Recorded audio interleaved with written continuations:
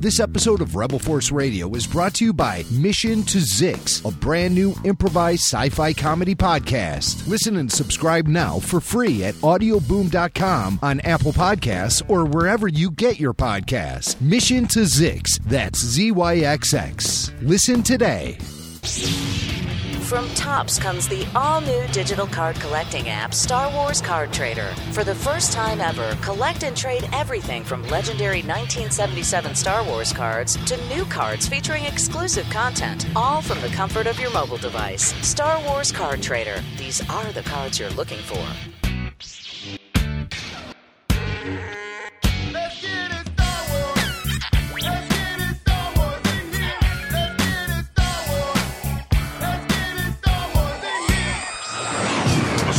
Rebel force has penetrated the shield and landed on Endor.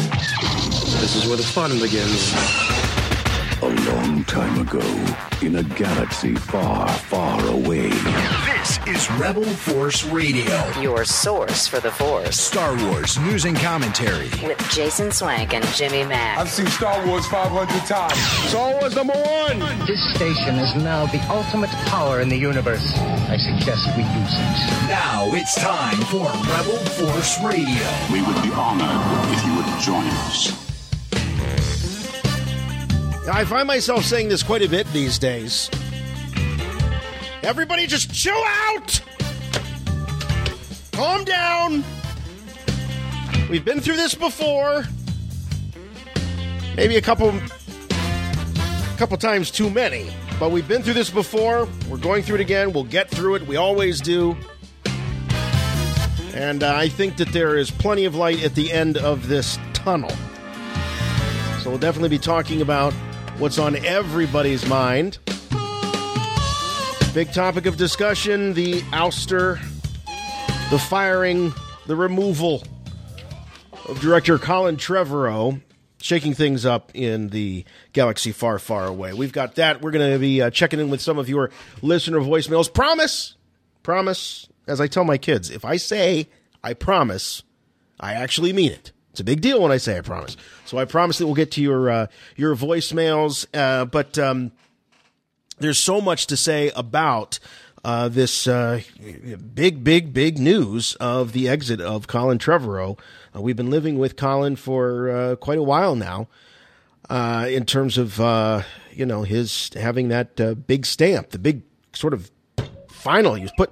Oh my gosh, my Force link was starting up. See how sensitive it is? Anyway, all right, well, let's get to it. I can't do it alone. You know that. I gotta have my good friend and yours from Chicago, Jimmy Mack.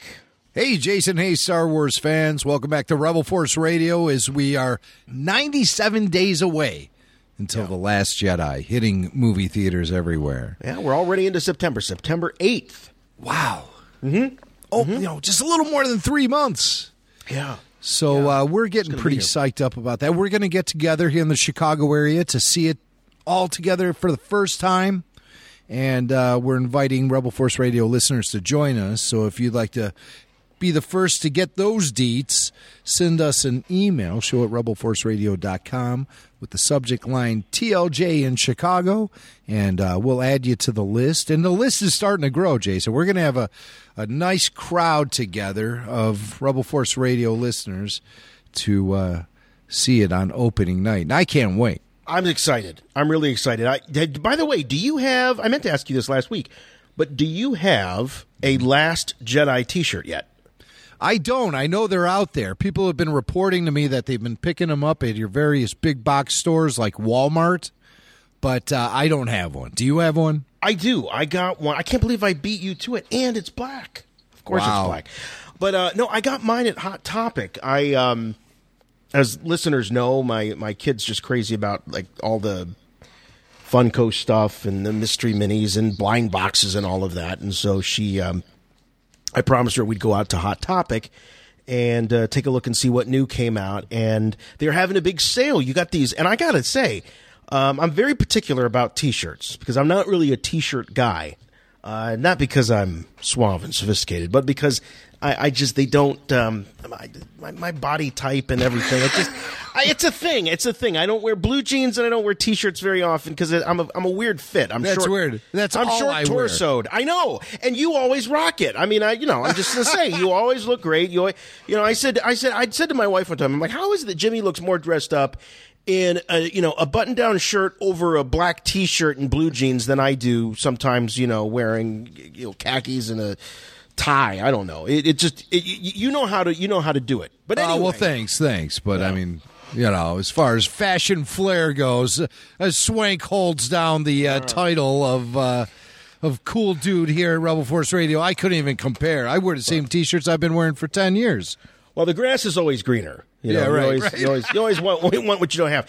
But anyway, I just want to say this. So this T-shirt I got, it's a black T-shirt, just very simple, has the logo Star Wars The Last Jedi on the front. There's no red. I would have really liked to have had some red accents, or at least The Last Jedi be red, or the Star Wars logo be red, but I can live with it. It's all white. But what I love about it is the back. It's designed to be like a concert T-shirt. You know the old concert T-shirts with the dates, the tour dates? Love those, yeah. But instead of tour dates, it's got all of the films and the release date. So it starts with The Phantom Menace, then has Attack, May 19th, 1999, and then Attack of the Clones, Revenge of the Sith. Now, if I had to be real picky, I would say I'd like them in actual chronological order in terms of the, when the films were released. But it's doing it in Star Wars canonical order, starting with Phantom Menace and going all the way through The Last Jedi, coming out December 15th, 2017. But it's a really cool shirt, and it's great material, and the medium fit me great, and I'm kind of a weird fit, like I said, and I am, But anyway, I loved it, and it said Hot Topic, and it was $12. It's on sale for $12. Great price, yeah. Yeah. So yes, I do have the Last Jedi T-shirt, and it's always fun to wear that, right out of the gate. I remember, Jim, when you picked up a Rogue One shirt like real early in the game. We were at Disney. I think it was at Celebration, wasn't it? We were in Orlando. No, it was. This was actually or at our meetup at Disney Star Wars weekends. Yeah, and that was only last summer. It feels like it was so long ago, but it was only last summer ago. Yeah. Anyway, all right. So, while we're on the topic of merch, I was driving. I gotta keep my voice down because I don't necessarily want the wife to know I'm going on toy runs on my way home from the day job. You know what I mean? Yeah. So keep it on a down low right now. Don't let anybody know. Today would have been a good day to do a RFR Road Rage rush hour because I was doing this toy run. So I stopped off. I didn't really find anything. I stopped off at a Walmart, a Target, and then hit a GameStop. I go in this GameStop, and these stores are like closets. They're really, really small. Mm-hmm. So you can't go in there kind of and just be left alone. The employees are.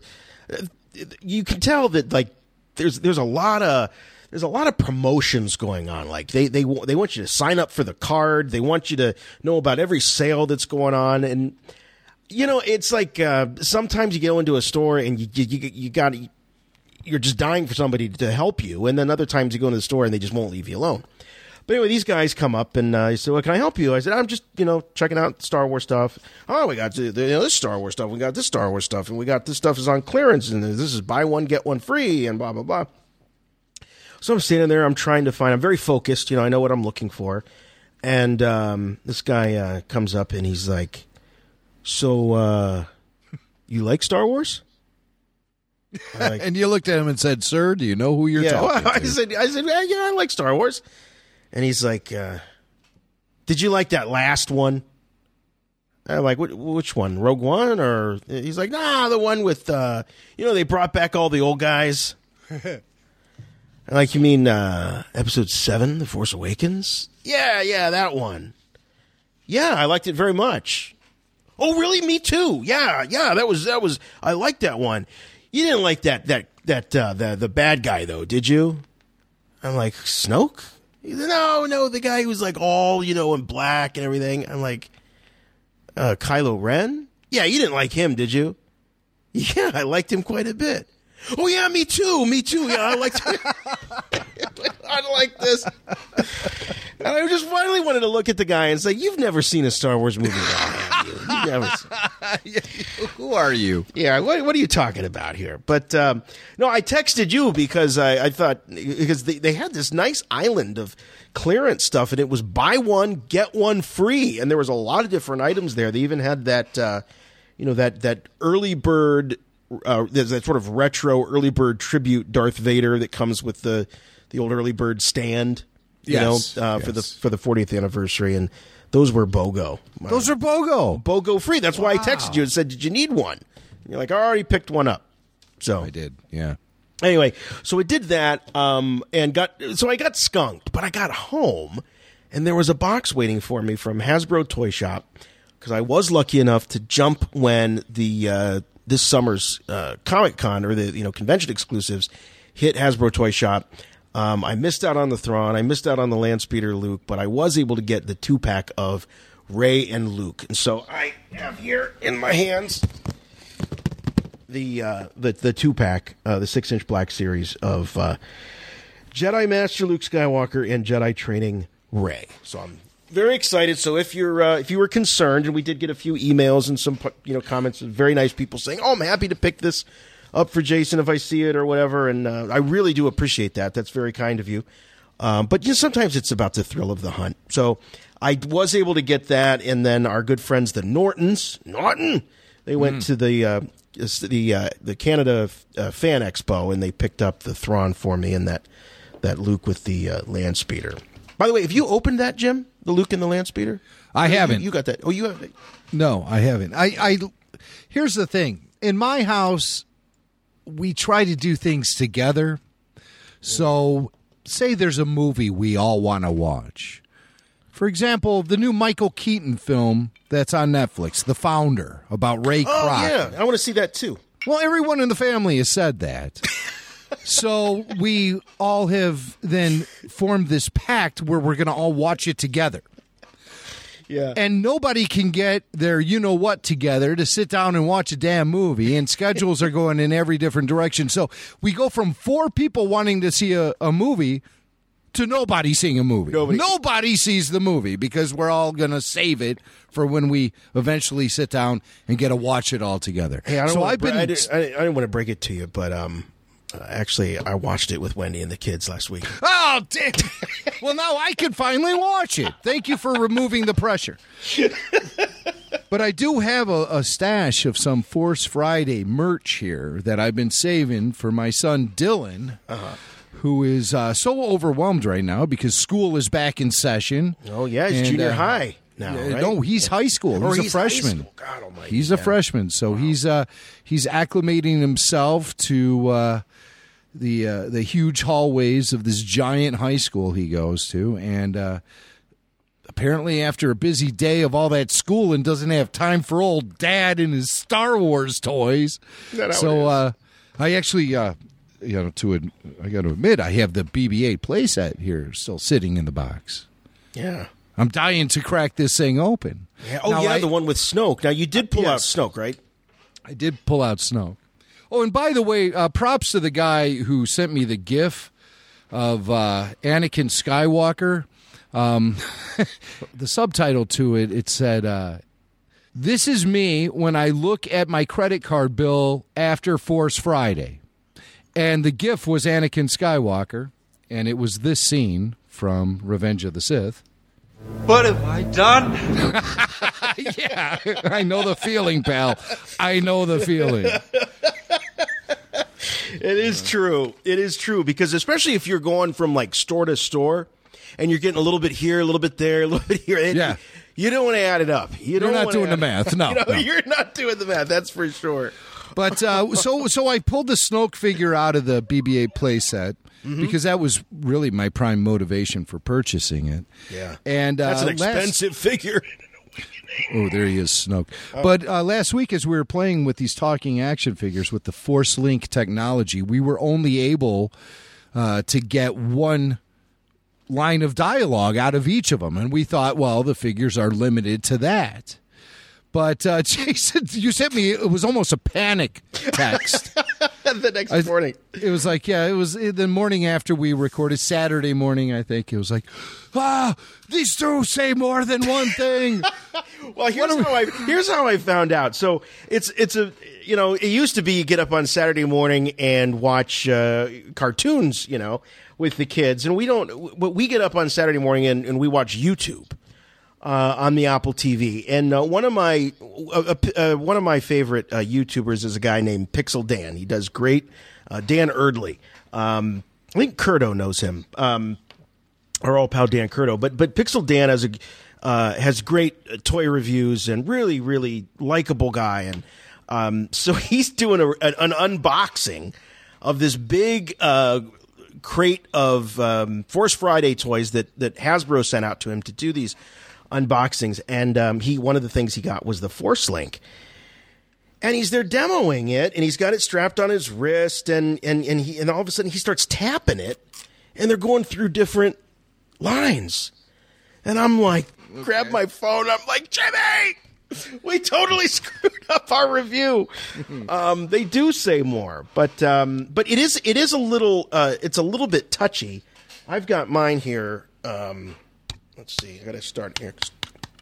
Here, I got Snoke, so we can hear actually what he says. Because he says things that are, I believe, from The Last Jedi. Now, of course, we've heard him say this a lot. There's been an awakening. Yeah, okay, we get that. But if you move the thing on the hinge, you can... The resistance will soon be in our grasp.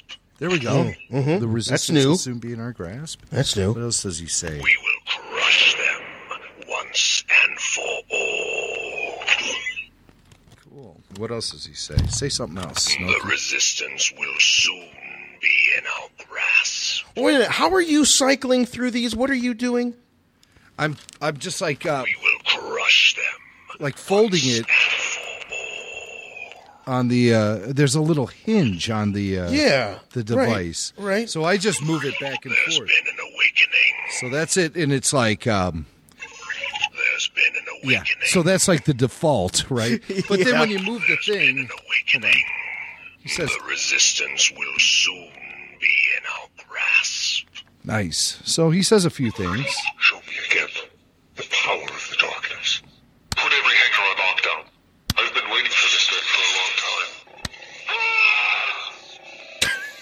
I'll show you the dark side.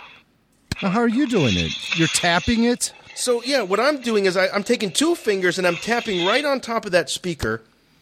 You know what I've come for. And it's cycling through them pretty good.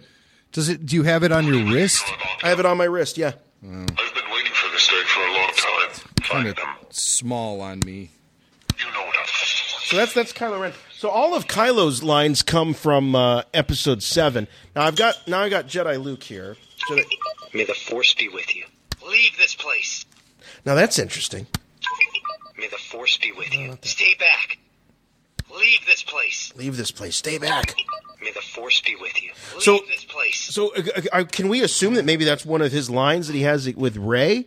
Yes. Leave this place. Get out of here. Stay back. All right, let me try someone else here because I have Bala Tik, and we were disappointed because he didn't deliver the line we thought he would. You're a dead man. Okay, there's that he says. You're a dead man. And Take then- the droid. What? Oh, take the droid? You have to tap it? The Raptor has escaped. The Rathar has escaped! I want you in my belly. You tap it. You're a dead man. Take the droid. I'm tapping. You're a dead man. My tap is not good. Hold on, I have to hold the microphone down here. So. Raptor has escaped. He just keeps saying the same thing. Do you have to move the Take the droid. Find cover. What? Find Ooh, find who? who? You're a dead man. Take the droid. The Raptor has escaped. Take the droid. Wait. Find cover. Find who? Keller. Keller, I think. Keller? Who's Keller? Teller? Teller? Like Penn and Like- Teller? Take the droid. Find cover.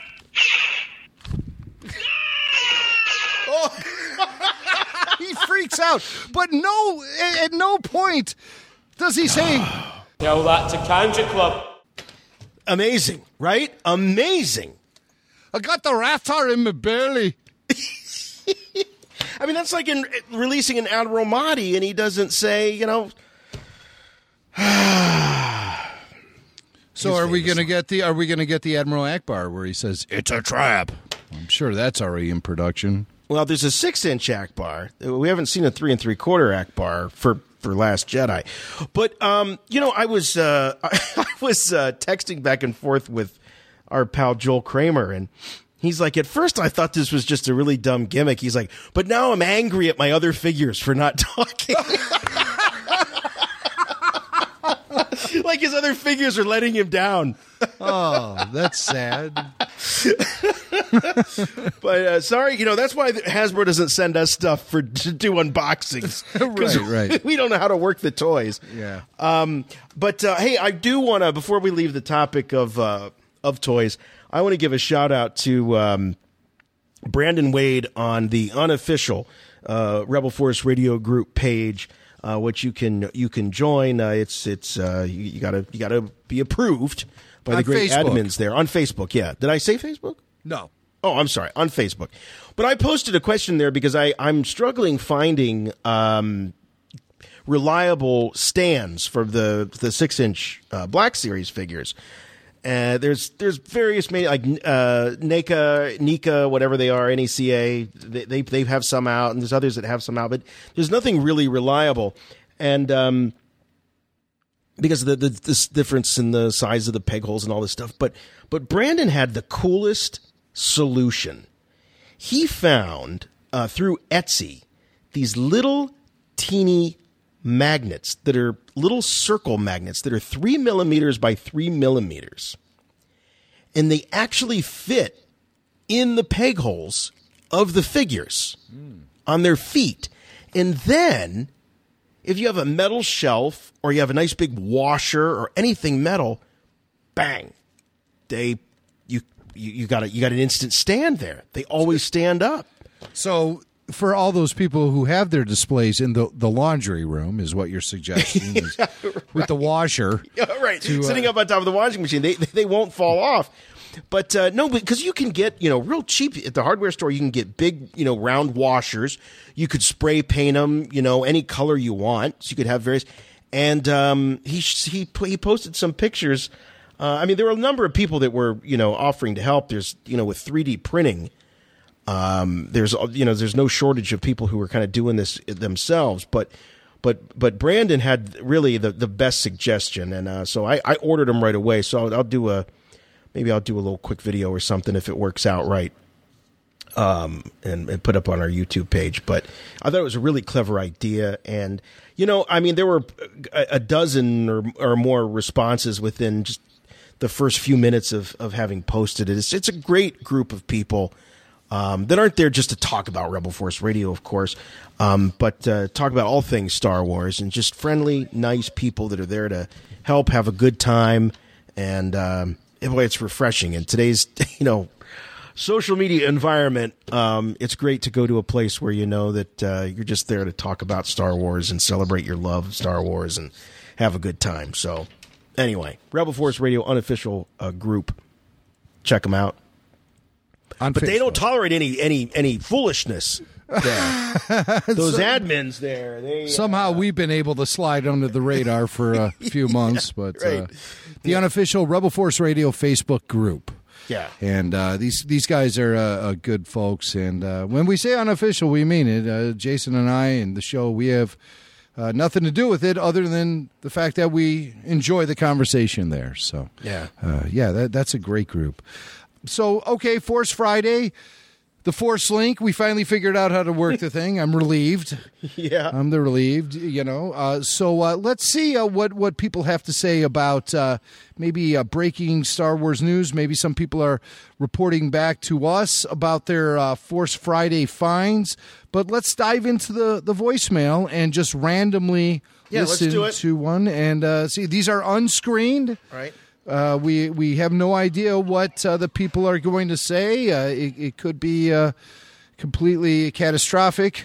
But hey, we're willing to take these risks here. These are the sacrifices we make. Yes, for your podcasting entertainment. All right. So this is Paul from California. Take it away, Paul. Hey, guys. It's Paul from California.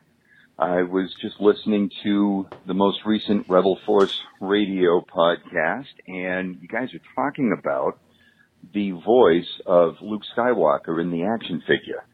I happen to know who voices Luke when he's portrayed younger, and it's Bob Bergen. He is a prolific voiceover artist who is most famous for being the current voice of Porky Pig in Tweety.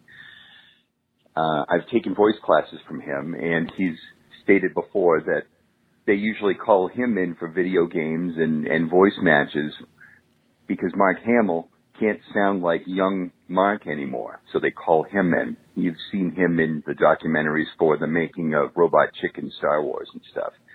Anyway, just wanted to let you know that mystery is solved. It's Bob Bergen, and great job, guys. Keep up the great work.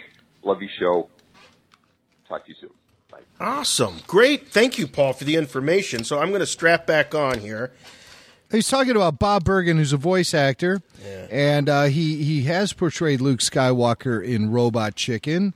And also, another connection he has to the Star Wars universe is he voiced Lama Su in the Clone Wars in a few episodes. And the Clone Cadets and ARC Troopers arc that started off the season there in 2010. And then he returned to play Lama Su a few years later in the episode Conspiracy. Well, here, let's listen to Bob Bergen. This is him as Luke Skywalker. May the Force be with you. No, I don't know if that's necessarily Stay Bob. back. He said that Bob is the voice. He says, I happen to know that's Bob who does the voice of the action figure. May the Force be with you. Come on. May the Force be with you. Leave this place. Leave this place. Stay back. Does sound like, but May the Force be with But you. it's definitely a young. I mean, it's a really great, doubling of the young Luke Skywalker voice. I think it's fantastic. It's just a little weird coming from the old man Luke figure. my God, Bob Bergen goes back voicing Luke Skywalker all the way back to 1997's Star Wars Masters of Terras Kasi video game. No kidding. Even Shadows of the Empire in 96. Bob has been providing the voice of Luke Skywalker for decades now. He does a great job. I like it. But like I said, it's a little weird. It reminds me of when Jim, do you remember when Sean Connery did the voice of 007 for the From Russia with Love video game? Right. I've never played it. I've I've played it, and it's a real trip to be looking at young Sean Connery with the old Sean Connery voice coming off it. I mean, somehow it still works. I guess, but that's what reminds me. So here you got old man, the old fossil Luke face, and you got young Luke coming out of it. It's a little strange, but anyway. Oh, that's great. I mean, that's very topical. So thank you, Paul. Your source for the Force. Ben Kenobi, boy, am I glad to see you. I have something for you. Your father's lightsaber. I've been waiting for you, Obi-Wan. We meet again at last. No! Luke, come on! Blast the door, kid!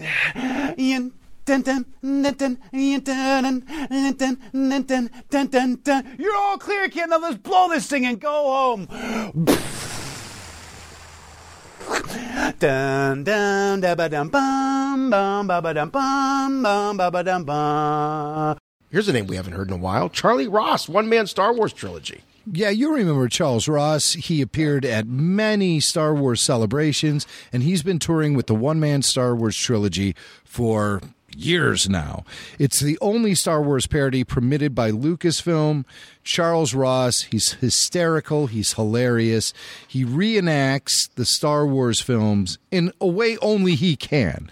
One man on stage performing all the characters, all the sound effects, even some of the music. It has to be seen to believe. It's really entertaining, really hilarious, and he's coming to Illinois to play the Arcata Family Theater at the Pheasant Run in St. Charles on September 23rd. It's a Saturday, 8 p.m. I'm looking to get together a group of Rebel Force Radio listeners to hang out and see this incredible show. I'll have more details as we get closer to the event, but if you want to be included in on this awesome meet and greet, hit me up, show@rebelforceradio.com, subject line One Man Star Wars, and we will add you to our mailing list. And let's all get together in a few weeks and see Charles Ross in St. Charles at the fabulous Pheasant Run. And it's going to be a blast. So send those emails, show@rebelforceradio.com. Jason, we, of course, have seen Charles Ross do his act before. I've seen him many times. In fact, going back many years ago, he was in Akron, Ohio, and our old buddy Pete and I went to dinner with him before the show, or after the show, rather. And he's got a great story. You know, he knows literally every line of the Star Wars films, and the reason he does is, if I'm remembering the story right, I believe that he was the son of, I think he was an army brat. I think that was the story, and he ended up living in a lot of different places, and so he would always sort of gravitate towards Star Wars. It would be on TV, and it would be in different languages, and he would have the subtitles on. And so he was constantly not just listening and hearing the lines, but also reading the lines of the Star Wars movies. And that dialogue just burned in his brain. So he was able to create this really fantastic synthesized version of the three Star Wars movies. It's really, really great, super funny, and a super nice guy. And one guy on stage doing all this stuff, it's a very fast-paced experience to watch Charles completely go nuts on stage. Oh, he does the music, he's got the sound effects, the voices, the whole thing. It's hilarious. It's actually hilarious. So, One Man Star Wars Trilogy coming to the Arcata Family Theater at Pheasant Run in St. Charles, Illinois on Saturday, September 23rd. Be there, and we can hang out. I'll be there. Also, one other place that's really cool to hang out if you're a part of the RFR community is Patreon. We are proud members of Patreon, and we have a page there, and we offer a lot of great exclusive programming to our RFR Patreon community, like RFR Rush Hour. Earlier this week, we had our first reactions to the news of Colin Trevorrow getting the axe. The show went up on our Patreon feed within hours of the news breaking, and that's the type of flexibility we have with Patreon. It's convenient for us to get out quick shows, and they're exclusive to that community. There's all kind of great things happening there. Occasionally you can get early access to our shows. You get exclusive programming. As I mentioned, you even get the opportunity to host a show and talk Star Wars with myself, and we have a lot of fun with that community. It's growing by leaps and bounds each and every day. And if you join now, you can hear our full back catalog of shows. We have several editions of Rush Hour out there. We've been doing it since, going back to March this year. This is new for us. It's exciting for me, and something that I want to share with everyone who listens to the show. So hook up, become a member of the RFR Patreon community, patreon.com/RebelForceRadio. There's the great Patreon app that you can get to make things really easy, and we also offer you your own personalized RSS code that you could punch into any of your podcast catchers, and you'll be able to get all the programming just like you do with the normal weekly Rebel Force Radio. So that's patreon.com/Rebel Force Radio. That's the place you want to be to get all of our exclusive programming. Hey, do want to take a moment and thank a brand new sponsor. We have a new folks coming on board Rebel Force Radio this week. We are brought to you by Mission to Zix. This is a brand new improvised sci-fi comedy podcast. And, you know, I've been looking, as we always do, for the latest news about one of the businesses we're in, and that's the business of podcasting. And podcasting has just grown incredibly over the last 10 years since we've been doing shows. And a couple of statistics that jump out at me. One, Nielsen has now estimated that we're finally living in a world where 50% of all households have listened to a podcast. Wow. And that may sound like, 50%, but I remember the days, Jim, we started out, it was 10%. Oh, my God. Podcast. I said, Dad, we have a show now, and you can listen to it on your iPod. And he said, son, I don't have a foreign car. I said, Dad, iPod's not a car. Of course your dad would think it was a car, you know. The uphill struggles we've had. Yeah, the struggle is real. But so there was that, and then most recently I read about a brand new musical being written. It's being, the hope is to take it to Broadway, but they're going to release it as an episodic podcast first. Broadway musical, kind of like a concept album that's being released as a podcast. Very cool stuff. Amazing. So it was just a matter of time that we had a improv sci-fi comedy podcast like Mission to Zix. So Mission to Zix follows the misadventures of Ambassador Plek Decksetter and his crew, sound familiar, as they attempt to establish diplomatic relations with the inhabitants of a distant, uncharted corner of the galaxy, a quadrant often referred to as the ass end of space, which is kind of like what Luke talks about, the bright side of the universe and the planet that is farthest from. But this podcast is created by veteran comedians from the Upright Citizens Brigade Theater, so a well-known improv group, well-respected. And the first season has incredible guest cast members from shows like Saturday Night Live, The Unbreakable Kimmy Schmidt, The Chris Geddert Show, Search Party, and other great comedies. So every episode's fully improvised. Then they edit it and sound design it, so it becomes a really fast-paced, serialized audio sitcom. Yeah, Jason, it's a really great show. I got tipped off to it recently, and I listened to it the first time, and I just really found a connection with it because I love improvisation. To me, it's magical. It really is. And I grew up in the Chicago area, home of great places like the Second City and the Improv Olympic, and one of the great creators of the genre of improvisation, Del Close, is from my city too, and I actually got a chance to meet him when I was younger. So I've been a big fan of improvisation for a long time, and I loved Mission to Zix. That's ZYXX, Zix. You can listen and subscribe now for free at audioboom.com, on Apple Podcasts, just wherever you get your podcasts, just like with RFR. And it's a lot of fun. Coming up later in the show, we'll be talking with one of the show's creators, Alden Ford, filmmaker Alden Ford, who's a big Star Wars fan. He fills us in with all the deets about Mission to Zix, and we talk a lot about Star Wars too. So I talked to him earlier, and you'll be able to hear that conversation later in the show. Alden Ford from Mission to Zix coming up later on RFR. And when you're done listening to the show, go check out Mission to Zix. Find it on audioboom.com and wherever you get podcasts. I have good news for you, my lord. That's good news. Come closer, I have good news.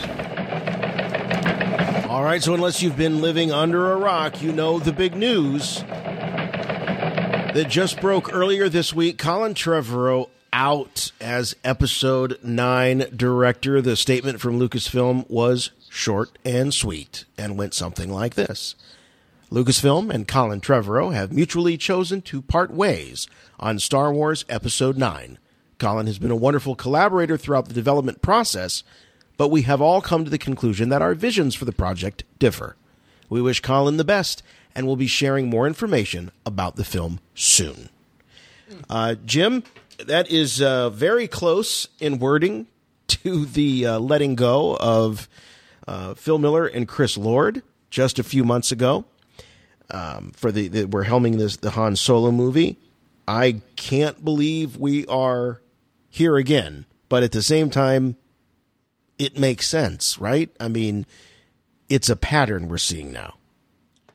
Well, yeah. I mean, sure, it's a pattern. Absolutely it is. I mean, this sort of thing happens once in a while.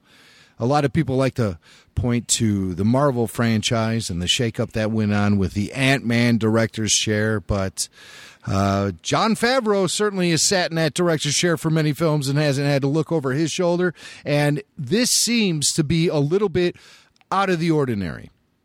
So, for a franchise for a franchise to have this kind of turnover.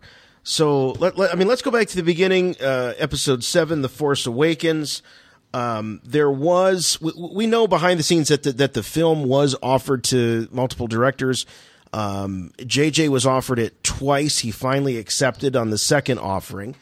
But that's not unusual. That's not nothing to be too concerned about.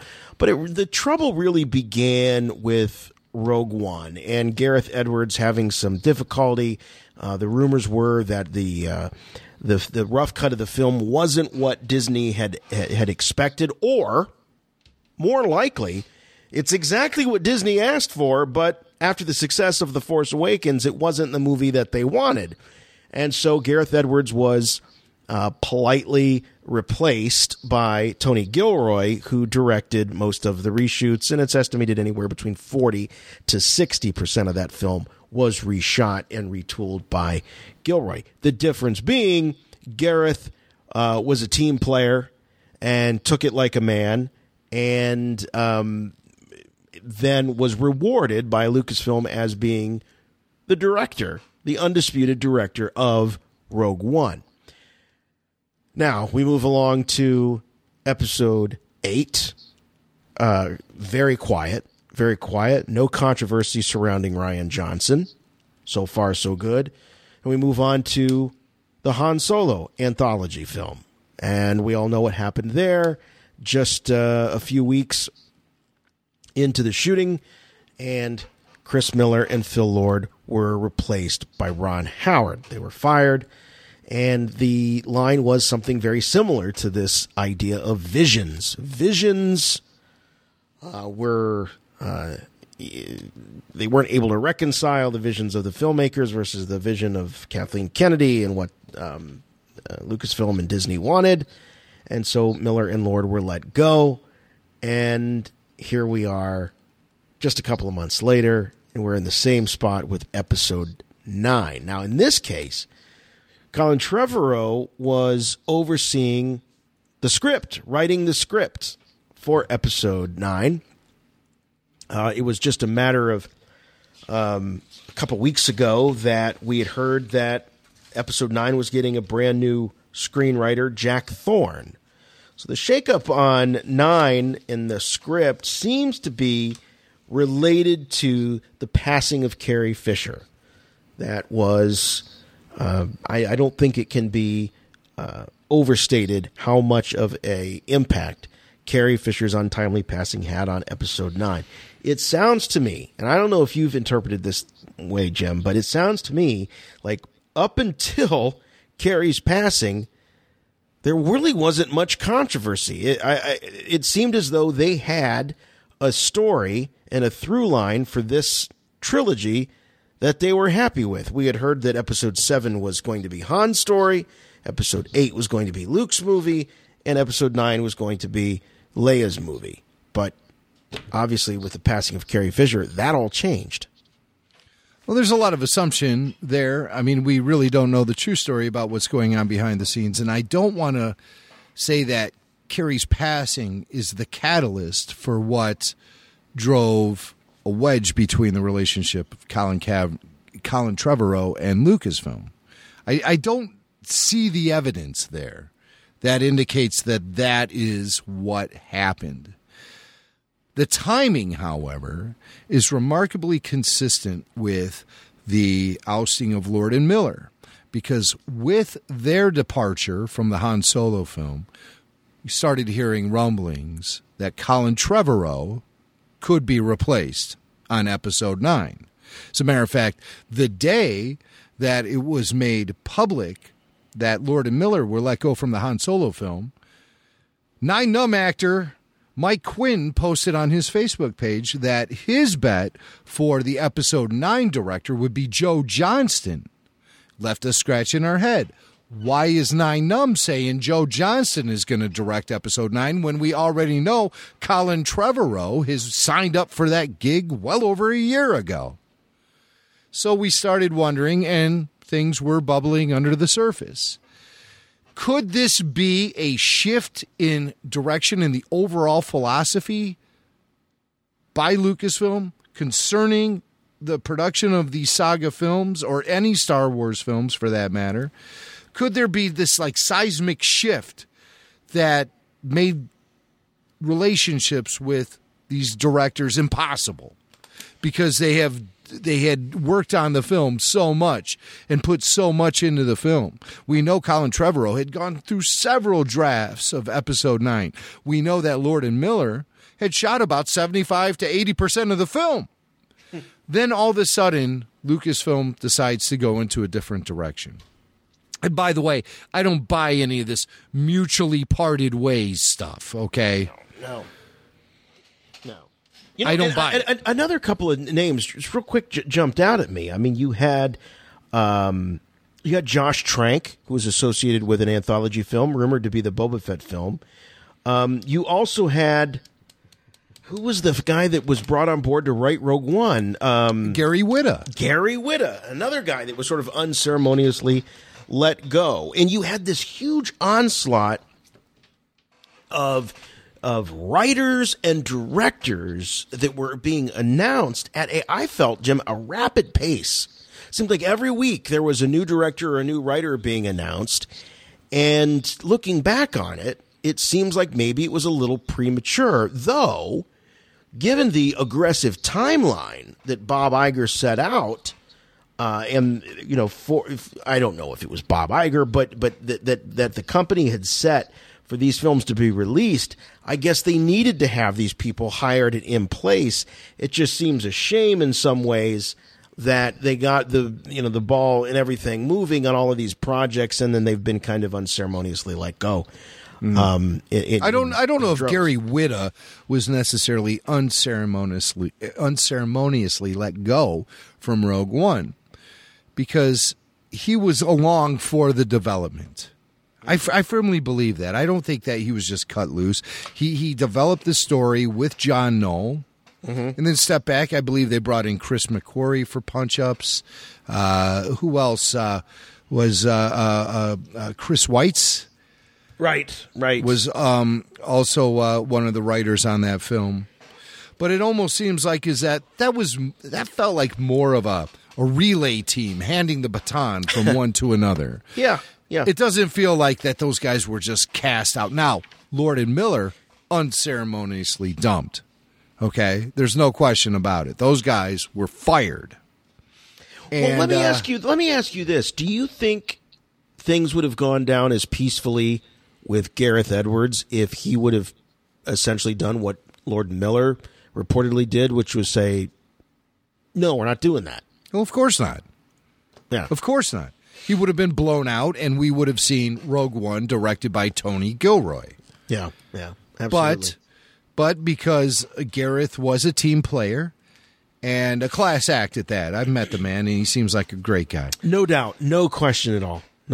He put the success of the film in front of his own ego. Yes, he did. Yeah. And I believe he was still marching to the order in which he was given to give us a gritty Star Wars war film.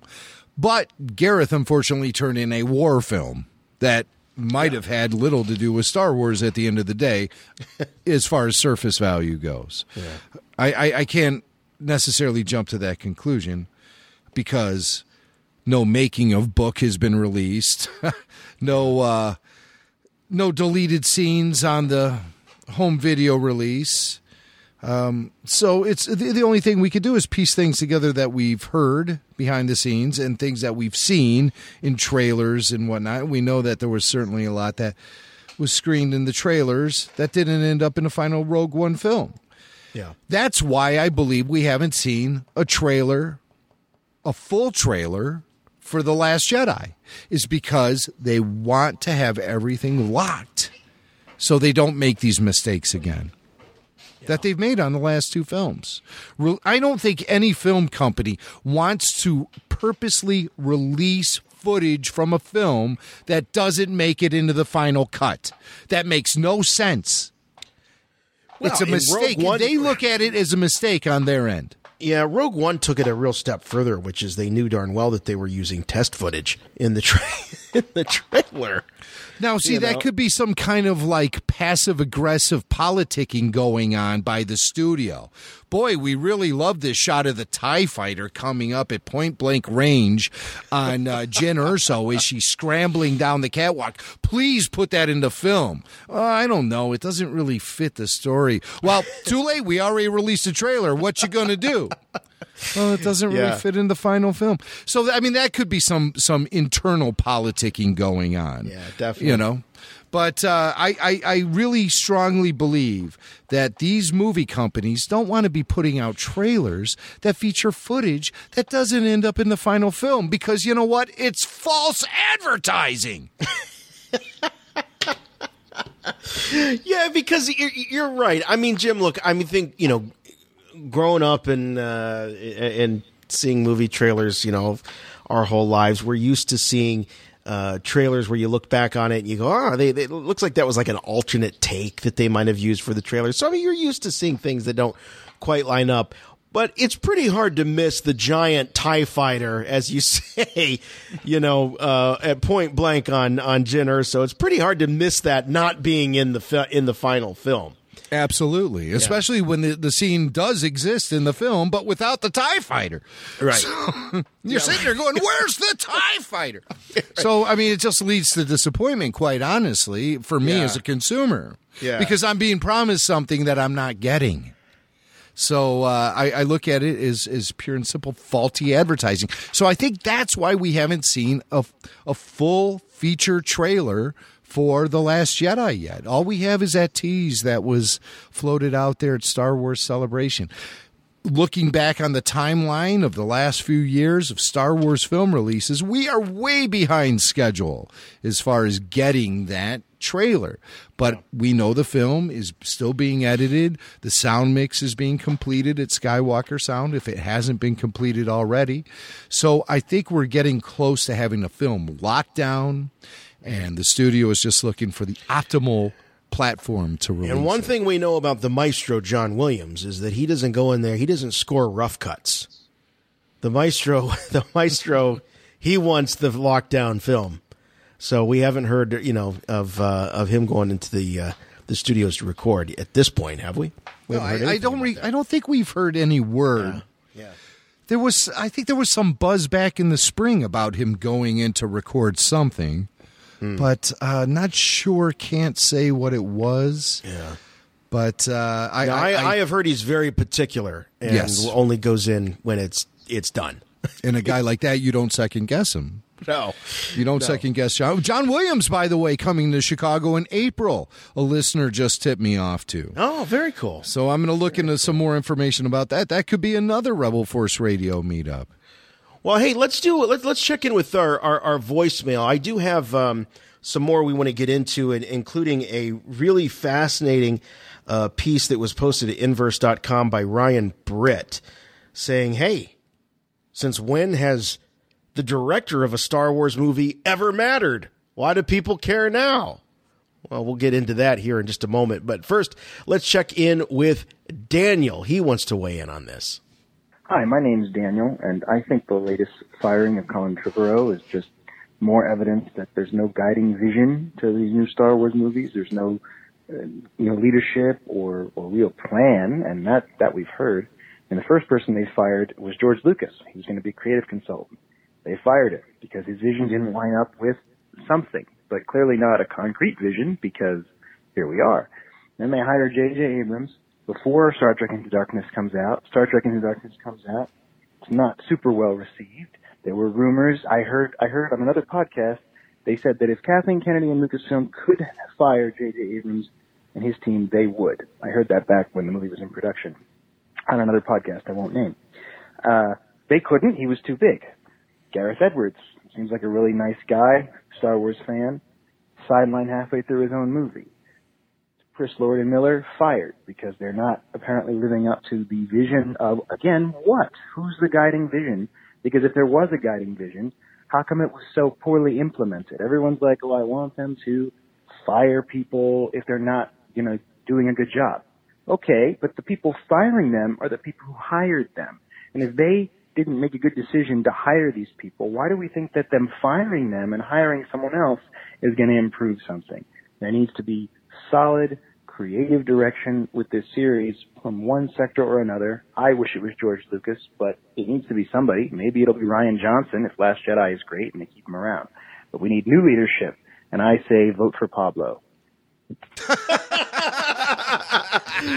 That's awesome. Thank you, Daniel. And a really well articulated, that might be voicemail of the week right there. It's going to be hard to top Daniel, folks. Jim, I hadn't thought of that.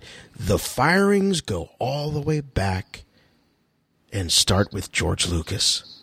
Well, in a sense, yes, because George Lucas was promised to fans by Kathleen Kennedy that he would be a creative consultant on the films. And if he received credit for that in The Force Awakens, it was purely honorary because George made a decision to step back when he realized that, in his own words, he told this to, I believe he told this to 60 Minutes, that he believed that any of his involvement would just be looked at as interference, and he didn't want to be put in that position. From what we heard behind the scenes, George was working with Michael Arndt, the original screenwriter for The Force Awakens, and he was working with him up into and probably even beyond the sale of Lucasfilm to Disney. He had started working with Arndt prior to that. He and Kathleen Kennedy hired Arndt prior to the public sale of Lucasfilm to Disney. So George was working with this guy, and then Arndt got fired. And sure, a lot of his concepts and ideas did end up in The Force Awakens, and he appropriately got a co-screenwriting credit alongside J.J. Abrams and Lawrence Kasdan. When Arndt was let go, Abrams and Kasdan took over all the screenwriting duties. And according to them, they started from scratch, which is not entirely true. Because, they, like I said, they did use some of Michael Arndt's ideas and possibly even pieces of his script. But at the end of and some of George's ideas. Well, you would assume it would go back to George. Right. So George, offering his skills as a creative consultant, was ready and eager to work on the story with the screenwriters. But when that shift happened from Arndt to Abrams/Kasdan, those two shut themselves off, created the whole script, finished it, and then delivered it to George, who looked at it and said, well, great, what do you need me for? I have nothing to offer to this. You guys have gone ahead without me, and that's fine. I'm stepping back because look how far he sees the script. He sees how far they came, how much they've developed. And maybe George also felt uncomfortable with the direction they were taking it in. Maybe. Yeah. I mean, if George received the script for The Force Awakens as prepared by Abrams and Kasdan, complete, probably with a little Post-it on it that said, hey, George, what do you think? Like, what do I think? Like those JJ tweets, or just the note card. Right. And so I think George looked at it and realized that they didn't need him and they didn't want him. And he wasn't going to try to pitch his ideas for a Star Wars film. It's a very awkward position for George Lucas to be in, let's face it. Right. He wants to have his cake and eat it too, apparently. But the reality of that happening in the Disney era of Star Wars, George is smart enough to know that there just wasn't room for him at the table. So he stepped away. And that is unfortunate, but really, do you see George playing ball with everyone else? He would veto things people would want to introduce into the saga. And I don't think that a post-Lucas era Star Wars can survive that way. Yeah. Look, there's a lot of names that are being bandied about as, who fans and industry folks would like to see come in and take over for Colin Trevorrow. George Lucas is one of those names. I threw it out there. I mean, a number of people I thought it would be amazing. There's an article over at Mashable by Chris Taylor, and Chris has got a great piece here about 5 reasons why George Lucas won't direct Star Wars Episode 9. Sorry to burst your bubbles. And 1 reason why he should. But he starts out with this quote that comes from, Jim, an interview that you're very familiar with, the August 1977 Rolling Stone interview. And at this time, he was full of ideas of what he would like to do with Star Wars. And at this point, he said, when the question came up about how about more Star Wars movies, he said he'd let friends like Steven Spielberg direct the next ones. He was only interested in directing the closing chapter in the Skywalker saga, which at the time of this interview he imagined would be 9 episodes. Said George, I want to do the last one so I can do one twice as good as everyone else. I love that quote. It's so George. I want to do the last one so I can do one twice as good as everyone else. So he said back in 1977 that he would do the last one. And so fast forward, how many years later? 40 years later, here we are. Not that this is the last one, but I think most of us can probably assume that this is the last one in the Skywalker saga. So what do you think? Why would George Lucas, would we get George Lucas, 72-year-old George Lucas, come back and do Episode 9, the last one, and fulfill his own prophecy? Well, according to Chris at Mashable, here's 5 reasons why that's not going to happen. Number 1, he'd have to answer to Kathleen Kennedy. And we know that that's not George. George doesn't answer to anybody. And he's not going to answer to the person that he hired to run his company. Right. That's for sure. Number 2, he doesn't play well with others. Despite having chunks of dialogue rewritten by friends of his, he insisted on writing THX, and he insisted on writing the script for American Graffiti. He insisted on writing the script for Star Wars. Again, despite having some brush-ups by friends of his, the Hayeks, etc., Lawrence Kasdan, really, it was his stories. They were his stories. Number 3, he's still mad that Disney dumped his sequel trilogy ideas. There you go. There you go. Here's the quote. Jim, you're absolutely right. It was 60 Minutes, and it was an interview with Charlie Rose. They looked at the stories, and they said, we want to make something for the fans. So I said, all I wanted to do was tell a story of what happened. It started here and it went there. And it's all about generations, and it's about, the issues of fathers and sons and grandfathers. And it's a family soap opera. I mean, ultimately. we call it space opera, but people don't realize it's actually a soap opera. And it's all about family problems and it's not about spaceships. So they decided they didn't want to use those stories. They decided they were going to go do their own thing. And so I decided, fine. But basically, I'm not going to try to, they weren't that keen to have me involved anyway. But at the same time, I said, I'm not going to, if I get in there, I'm just going to cause trouble. Because they're not going to do what I want them to do. So, and I don't have the control to do that anymore. And all I would do is muck everything up. So I said, okay, I will go my way and I'll let them go their way. So he's still He's still a little salty. Number 4, he's kind of busy right now. We got the Lucas Museum of Narrative Art. He's going to be, it's not going to be open until 2021. So he's, obviously dealing with all of that. He still wants to be making these little personal films that he talks about. So he's a new dad, relatively speaking.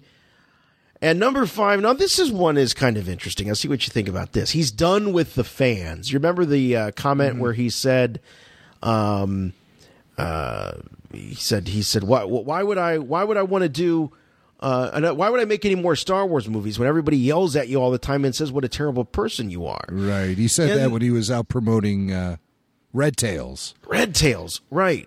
I mean, look, this is a guy that had to deal with people saying that he raped their childhood. This was really, when I think about it, goes back to the beginning of this super nasty, evil-tongued talk that is now so common in social media. Raped their childhood. I mean, I can't think of anything more hyperbolic and disgusting than that phrase. And that's one of the reasons why I haven't, and I still will never watch that People versus George Lucas movie, because I think those were the guys that sort of coined that term. But here's a guy like George Lucas, kind of, do no evil kind of type guy, and people saying raped their childhood. And is that type of behavior? A lot of people say, oh, it's because he couldn't deal with people criticizing his prequels. And there may be an element of truth to that, but there's criticizing and then there's saying that you raped my childhood. I mean, it just goes above and beyond. So that's it. So those are the top 5 reasons. Do you think George was really done with fans, Jim? Well, he still appreciates public acknowledgement of both the things he created and the things he supports. If he didn't believe in that, he wouldn't be trying so hard to get that museum built. Yeah. So I think there is he still has a public audience that he finds attractive. Yeah. And like I said, all you have to do is look at the museum. So I mean, he's building a monument essentially to himself, in a way. Well, that's one way to look at it for sure. I think he also is realizing that he can't take what he has with him. Mm-hmm. So it's important for him to place the things that he treasures and values in an area where other people can also treasure and value those things. This is his legacy. He's leaving his legacy here. Yes. I believe that is very important to him. And I know that coming back to Star Wars in the late 90s was a challenge for him, but something that he felt like he needed to do. It was unfinished business, and he didn't like leaving it on the table. Yeah. So it was a challenge for him to create those films. But he was so attracted to several different things. The ability to take the new technology, which he helped fund and develop, and apply it to Star Wars, which at that point technology had always limited his vision. So he wanted to give it a test run. He wanted to take it out and spin the tires a few times. So that to me seems very natural and everything. And not fan service at all. Not fan service at all.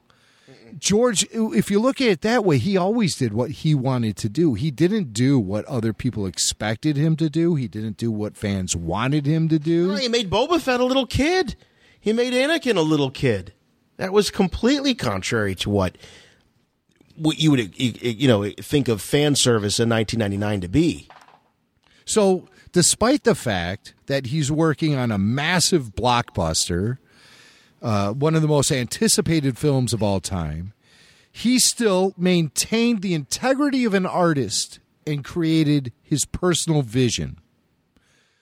Frustrating as it might be for fans to accept, frustrating as it might be for the creator to put it out there with all the blood, sweat, and tears and money, and have people, a certain faction of fandom, reject it.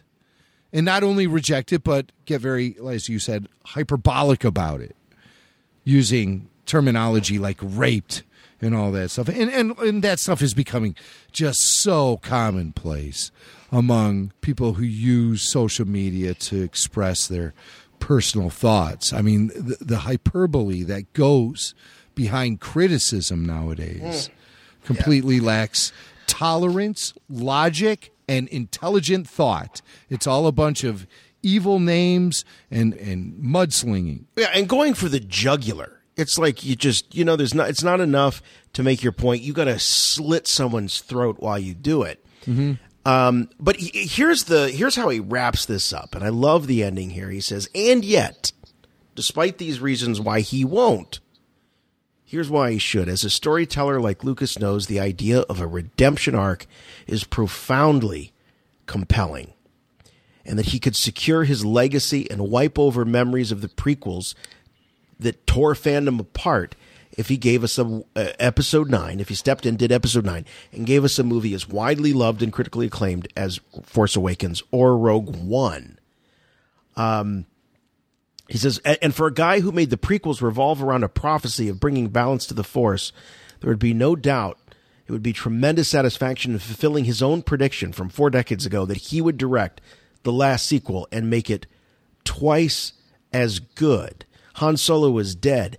Leia Organa, the late Carrie Fisher, will get her swan song in The Last Jedi. The only original trilogy hero likely left for Episode 9 is Luke Skywalker. And who better to bring his story to completion than the guy who put himself into the character in the first place? Think of it. The last scenes with Luke S., directed by Lucas. Talk about dropping the mic. Wow. And as I said, George Lucas always was able to maintain his personal integrity and insert it into his art, a.k.a. Star Wars films. And the character of Luke Skywalker, I think a lot of people have analyzed the films and the filmmaker, and they see the character of Luke Skywalker as being an idealized version of George Lucas. That's his idealized image of who he can be, someone reaching his greatest potential. And he sees it through a fictional character like Luke Skywalker. I mean, look at the name. Luke. It's named after George. Lucas. Luke S. Luke S. Period. Luke S. is Luke Skywalker. You know it, and it's also Lucas. Yeah. So there would be a great deal of satisfaction, I think, for both George Lucas and for the audience to have him man that director's chair for Episode 9. But I think the odds of that happening are 365. Or whatever that is. Yeah, to 1. Yeah. Sir, the possibility of successfully navigating an asteroid field is approximately 3,720 to 1. Never tell me the odds. I never question it till I do it, right? George is done. He's not going to get back involved. I got goosebumps when I heard you saying, when you were reminding us about how the character of Luke Skywalker is an idealized version of George in a lot of ways. And so here you've got this character of Luke Skywalker who's been, marooned, imposed prison on this island, and there's the baton, the lightsaber is being held out to him. Is that like Kathleen Kennedy? Is she Rey, and she's holding the clapperboard out, asking George with the beard and the hair on the island, and he turns and gives probably a very similar look. Will you come in and will you do this for us? Will you come back to Star Wars and secure your legacy? I mean, it would be the most poetic ending of a story ever of all time. But realistically, we certainly don't believe that that's going to happen. When George says, "I'm retired," I think he really firmly means that. I don't see him sliding back in. No, and he's got his hands full with those autograph hounds on TMZ. That are yeah, right. He's still trying to get them all jobs. He's got big problems. But, as much as romantic as it sounds, it's impossible, and it's not going to happen. And I've seen a lot of fans say, God, bring back Lucas. And it really warms my heart to see that, because I love the respect to the man and the legacy, but it's impossible. He's not coming back. Our friend Chris Taylor knows exactly what he's talking about over at Mashable. He's always a well-thought writer and someone who uses a lot of his own insight to get to the bottom of the situation, and I think he's absolutely right. But, there are other names that are being thrown around out there, too. A lot of names. J.J. Abrams. We keep hearing. We've heard that J.J. and Rian Johnson are both heavily being considered to take that director's share. It's interesting because when Lord and Miller got fired from the Han Solo film, I think it was less than 48 hours when we had confirmation that Ron Howard was going to slide into that directorial seat. Now, of course, a lot of pressure on that decision because the film was in front of the cameras. I mean, there was a shooting schedule going on. They had to get someone in there right away. Right.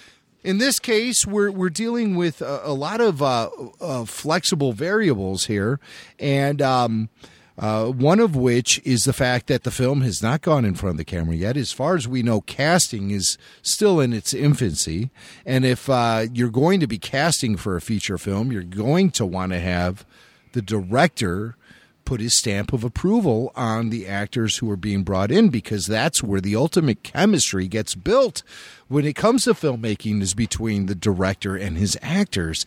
And so that you need a guy locked in to be there for some casting decisions that need to be made. Also, there's the fact that we have a release date for Star Wars Episode 9, and I believe that is summer 2019. May 24th, 2019 is the proposed release date for this film. I believe that there's going to be some flexibility with that. And we could see, much like with The Force Awakens, Star Wars Episode 9 will be pushed back from its May 24th, 2019 date to December 2019. And I'm sure a lot of Disney hounds are going to start sending me information about all the Marvel movies and, Frozen 3 is going to be released that day, or they don't want to compete with Avatar. But I think, realistically speaking, there will be a pushback on Star Wars Episode 9. Yeah, I think so, too. This is a pretty major setback. I mean, Jim, I think, it was supposed to be rolling in front of cameras this spring, so early 2018, and here we are almost at the end of 2017. We don't have a script yet, and we don't have a director, so I would imagine that this is definitely going to set them back. And remember, it was going back to Daniel. He was talking about, he had heard that there was scuttlebutt that had Kathleen Kennedy been able to fire J.J. Abrams, she would have done so. It was J.J. that went and lobbied Disney for an extension on the Force Awakens release. So, and I don't think the time period was as crunched as it is now in terms of script and all of that. So, definitely probably a need to move the film. Let's go to Chad from Nebraska. He wants to weigh in on this whole Colin Trevorrow thing. Hey guys, this is Chad from Nebraska. Regarding the whole Colin Trevorrow mix-up, at this point I'm not very surprised. I mean, 3 out of 4 movies now have had this big thing. This will probably just be the new Disney go-to. I mean, so far it's worked out good. Gotta say, I am actually very happy about this. I was never actually at all excited or I wasn't going to give Colin really a shot, to be honest. After Jurassic World, my opinion of him just kind of went down the drain. Anyways, I'm hoping that Rian Johnson will be able to take his place. Of course, presuming that The Last Jedi will be amazing, which it will be. I say either Rian Johnson or George Lucas for the final trilogy episode. Anyways, thanks for letting me call in. May the Force be with you. All right, Chad. Thanks very much. So here's another vote for George Lucas or Rian Johnson. I have to say, I'm very, very reluctant to get on the Rian Johnson train. I nothing against the guy. But everybody's like, he needs to stay. Keep Rian Johnson in there. We haven't seen the movie, guys. Oh, but he gave me a cold slice of pizza at Celebration. He's the man. He's easy. In all honesty, from what I've heard, both publicly and privately from people who work at Lucasfilm, that Rian Johnson has just been unbelievably open-eared, open-minded, and a really great guy to work with. Yeah. Of course, the proof is all in the pudding. We have to see the final film. Right. We have to see it. But I think Rian was initially brought on to do both 8 and 9. That is correct. And it seemed like his responsibilities kept getting pared down as more was being publicly made available to us. But we had heard that he was directing both 8 and 9 and writing both. Then we heard he was only directing 8 and writing both 8 and 9. And then we heard he was pretty much solely concentrating on 8. So that to me was always an odd switch, a kind of different change of pace for what he was originally brought on to do. I looked back at a tweet of Ryan's, and I did retweet it from July, and he said, boy, I'd do another Star Wars film in a minute. This has been great. Something along those lines. So I retweeted that, like, hey, maybe he will. Yeah. But, it just seems like he's already in-house. He already understands the system. And he's the guy that's creating the whole foundation for the film with Episode 8. Yeah. So it just seems like he would be the guy. And if they bring him on, Rian Johnson to direct Ep 9, they will definitely push back the release date of that to at least December 2019, because he's going to need the time. There's no doubt about it. This film will not go in front of the cameras in spring. Now, why do you say that he would need more time than someone else? Because he has commitments to Episode 8 that I think will make it very difficult for him to shift in the springtime to a situation where he is prepared enough to have the film getting shot. I think the whole shooting schedule is going to be pushed back. Yeah. And since there has yet to be a shooting schedule set in concrete, it's easy to do. Yeah. I go back to what Daniel said in his voicemail, where he brought up two interesting points. One that we've talked about quite a bit on here is where's this vision? Where's this vision coming from? And what is the vision? I think we know that the vision is coming from Kathleen Kennedy, but what is the vision? Number one. And two, he brings up a really great point when he says, how can we trust that the firings are any better informed and any better of a decision than the hirings? They're the same people that hired him that's doing the firing. And it's an interesting and I think compelling question. Well, I think that all just points to the fact that there has been an absolute, definite shift in the philosophy of how they're going to create these films. Lucasfilm. Yeah. They wanted to go into an experimental direction.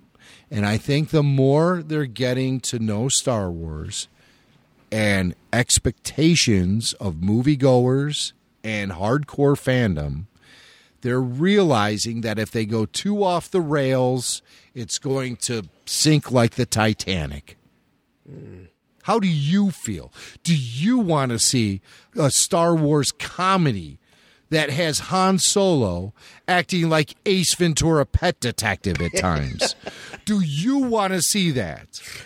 No.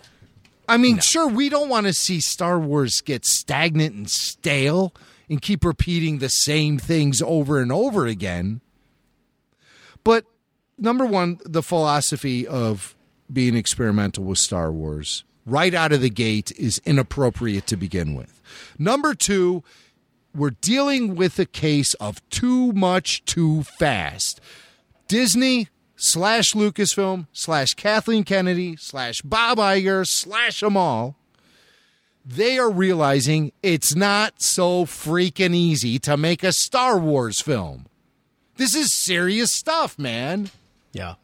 So they need to give it the reverence it deserves, the amount of development, pre-production, research, and an appropriate time to vet out the right talent to put in there to make good Star Wars.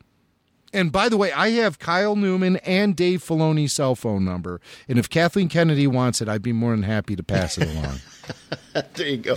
Well, here, let's get into this here real quick before we get our friends on the show from the Mission to Zix. This is an article from Inverse. I mentioned it before, by Ryan Britt. So, Jim, the headline, directors of Star Wars movies probably don't matter in the end. He said, here's the thing. It really doesn't matter all that much who directs any given Star Wars movie. Fans think it does, but generally speaking, a Star Wars movie is far bigger than its director, even if that person is George Lucas. He breaks it down very interestingly. He says, if you count the Han Solo movie, The Last Jedi, Episode 9, and the yet-to-be-revealed anthology film, which is probably about Obi-Wan Kenobi, there are 12 Star Wars movies that we know about. Of those films, 4 are directed by George Lucas, which means if you're watching a Star Wars movie between now and 2021, there's a 33% chance he was the director.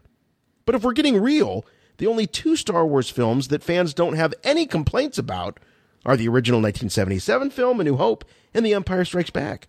Broadly speaking, literally all the other Star Wars movies, including the ones that haven't come out, have some points of contention amongst fans. From the prequels to The Force Awakens to behind-the-scenes kerfluffles on the Han Solo movie, and now Episode 9, Star Wars fans have negative opinions about every single Star Wars movie except for Empire and Episode 4. So if you're watching any given Star Wars movie, counting the 4 that haven't come out, there's a 16% chance you don't have a problem with it. We'll leave aside special edition changes, because if we don't, then Star Wars fans have a 0% chance of being satisfied with any Star Wars movie, which is crazy considering how popular these movies are. That's his thesis. But he goes into talking about the fact that, okay, take Empire Strikes Back. Irvin Kershner, right? The Kersh. He said, but he directed the embarrassing Sean Connery knockoff Bond movie Never Say Never Again, and also helmed the totally whack RoboCop 2. And obviously his choices in Empire matter, but it's not like he could turn bad scripts into gold by just being a hard ass on the set. If that was true, we'd list Never Say Never Again and RoboCop 2 among his other triumphs. But we don't, and we can't. So what he's saying is that whether it be Richard Marquand, whether it be Irvin Kershner, whether it be Gareth Edwards, whether it be, what matters to Star Wars fans is the story. And here's where it gets really fascinating. Few would disagree that the prequels caused a rift, a division in fandom. And a lot of fans dislike the prequels. But yet, what's everybody saying about the new Obi-Wan Kenobi movie? It's got to be Ewan. And what did people applaud in Rogue One but Jimmy Smits sauntering into the Rebel War Room? Even though those movies are derided by fans, it proves one thing. Star Wars fans love continuity, Yep. They love canon more than good taste. More to the point, Star Wars fans generally value the basic storyline over literally everything else, even if they don't make sense or if it's confusing. We value the events in the story, even if we disagree with those events fundamentally. So what he's saying is, it doesn't matter who directs these movies. They essentially, like Bond movies, direct themselves. It's the story, the story, the story, the story. Boy, I have a hard time finding any opposition to that notion. Well, we all know that there are several elements that make up a great film. It's more than just a good story or continuity or canon. I mean, if if Mark Harrison and Carrie had no chemistry, that would have been a massive roadblock in the success of A New Hope. If John Dykstra's brilliant and groundbreaking special effects looked like a bunch of models on strings, that really would have hurt the success of the initial success of Star Wars. There are many different variables, many different pieces of the pie, but I do agree with the fact that story is most important. You know, he even says that Rogue One's success can partially be attributed to the fact that it came from the visual effects department first. He says this point is the director of a Star Wars movie rarely seems to be the nexus of why the movie is good or perceived to be good. More often than not, fans tend to do the opposite. They use the directors, like a Lucas or an Abrams, to point out why the movies are bad. Mm-hmm. Yeah, I like how he uses Rogue One as an example and says that the story came from the visual department first. We all know John Knoll, ILM genius, was the guy to approach Kathleen Kennedy with the whole story for Rogue One. So, obviously there was a lot of development going on in that visual effects department long prior to a director or even a script being developed. They were just working off concepts and ideas, and that's the way George Lucas used to do it back in the old days. Was he would just present concepts and ideas to his art staff, and then they would run with it, as opposed to giving them a script and saying, show me what this is. You know, he would present them with ideas, and a lot of times the ideas the art department would present to George Lucas would then motivate some of the story. So it was a really organic back and forth process. And maybe development of Star Wars films has lost that a little bit. Maybe that's getting lost in the mix a little bit. Yeah. And that's because I think the reliance on singular creatives like a Rian Johnson to come in and pick up the ball from where J.J. Abrams left it and run with it without any direction, without any sort of thought out beginning, middle, and end for the trilogy. Mm-hmm. That's what leads us into all these unpredictable areas, and why, you know, the creative chemistry isn't there between the studio and the filmmakers. Yes. Yeah. There's no game plan. No. You know, he uses a Bond as an example here. He said, you know, Sam Mendes won an Oscar in 2000 for American Beauty, and he had directed the Bond movie Skyfall in 2012, and people loved it, and they complimented him and how great it looked. But then they put him in charge of Spectre, and it falls flat. So it's the same director. Same director. You got one movie that's considered maybe one of the greatest, if not the greatest Bond films of all time. And then you got another one that's completely forgettable. And it's the same director. So he's really calling into question with these big movies, when you don't have that auteur director model in place, when it's not and he uses another analogy, the singer-songwriter version of the director. He's saying that when you got a movie like a Bond film or a Star Wars movie, the director doesn't matter at all. It's about the mechanics.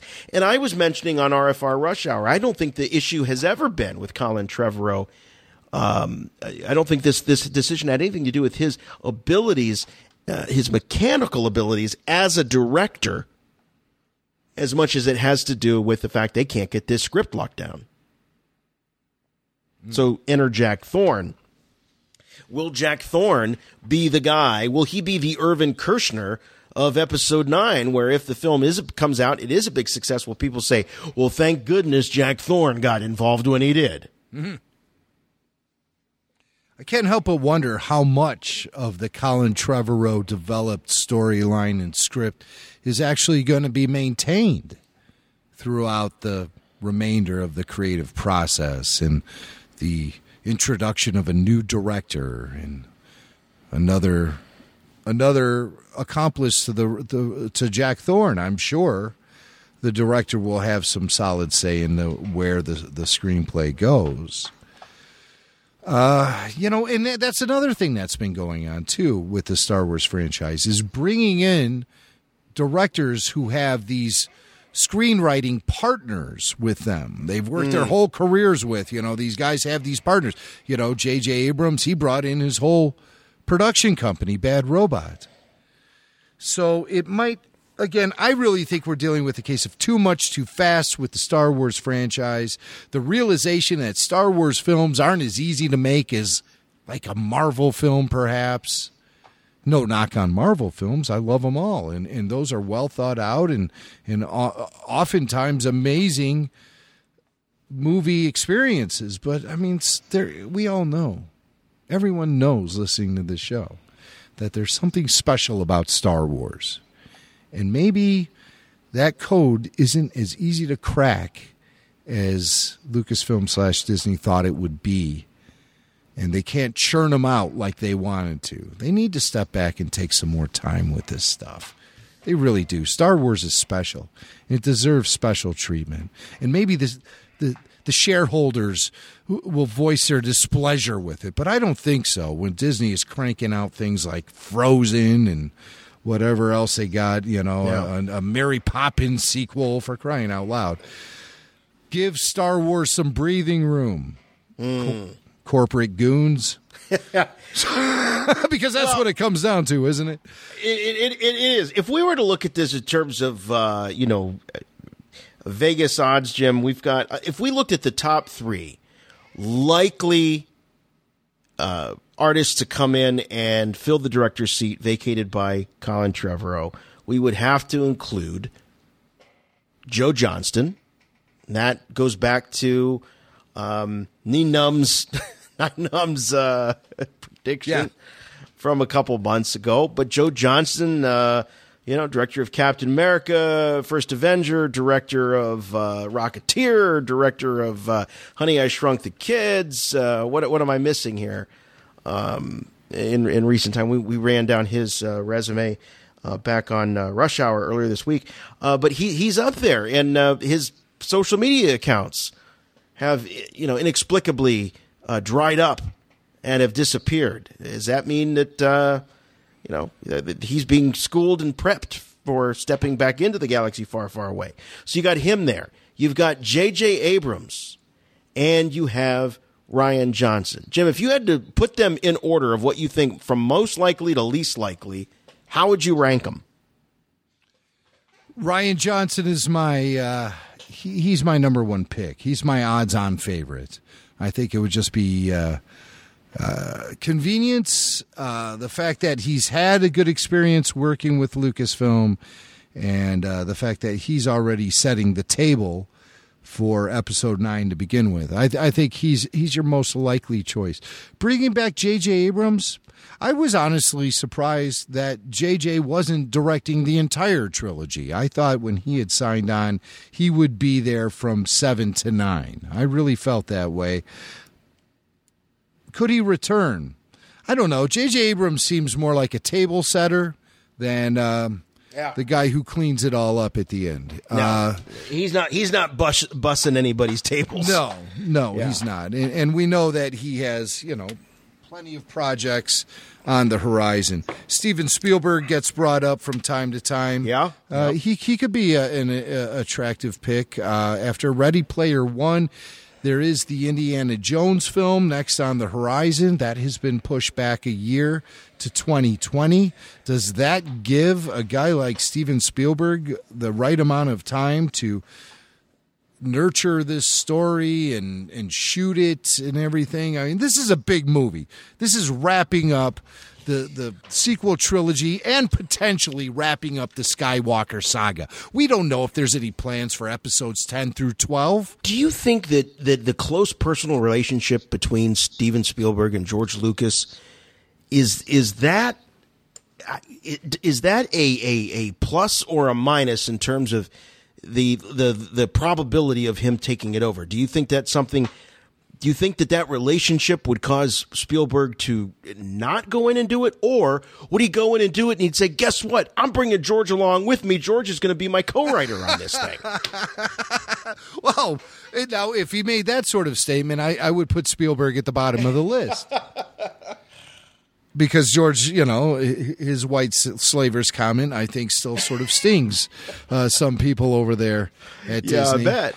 Spielberg would be attracted. Does he come in with some baggage? Yes, he does. You're right. Friendship with George Lucas, being a longtime collaborator of his, somebody who goes back to USC with George Lucas.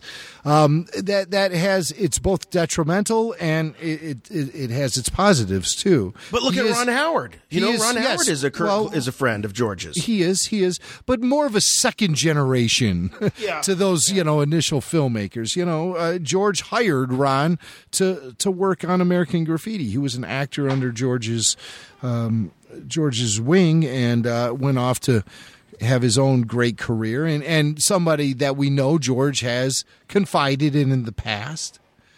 Ron has been brought in to save the day on the Han Solo film. Maybe enough time has passed where Spielberg could consider actually doing a Star Wars film. I think there were indications that he wanted to do Return of the Jedi. Mm-hmm. But there was the whole falling out that Lucasfilm had with the Directors Guild. Right. And I think that's what ruined everything as far as having Steven Spielberg direct one of the films of the original trilogy. But now this could be looked at as a time to make good on it. Mm-hmm. And the fact that there have been a couple of films released under the new Disney/Lucasfilm banner. Steven isn't the guy like JJ was, not necessarily, but could he slide in and direct episode 3? I personally think it would be cool to see, but I don't know how necessary it is.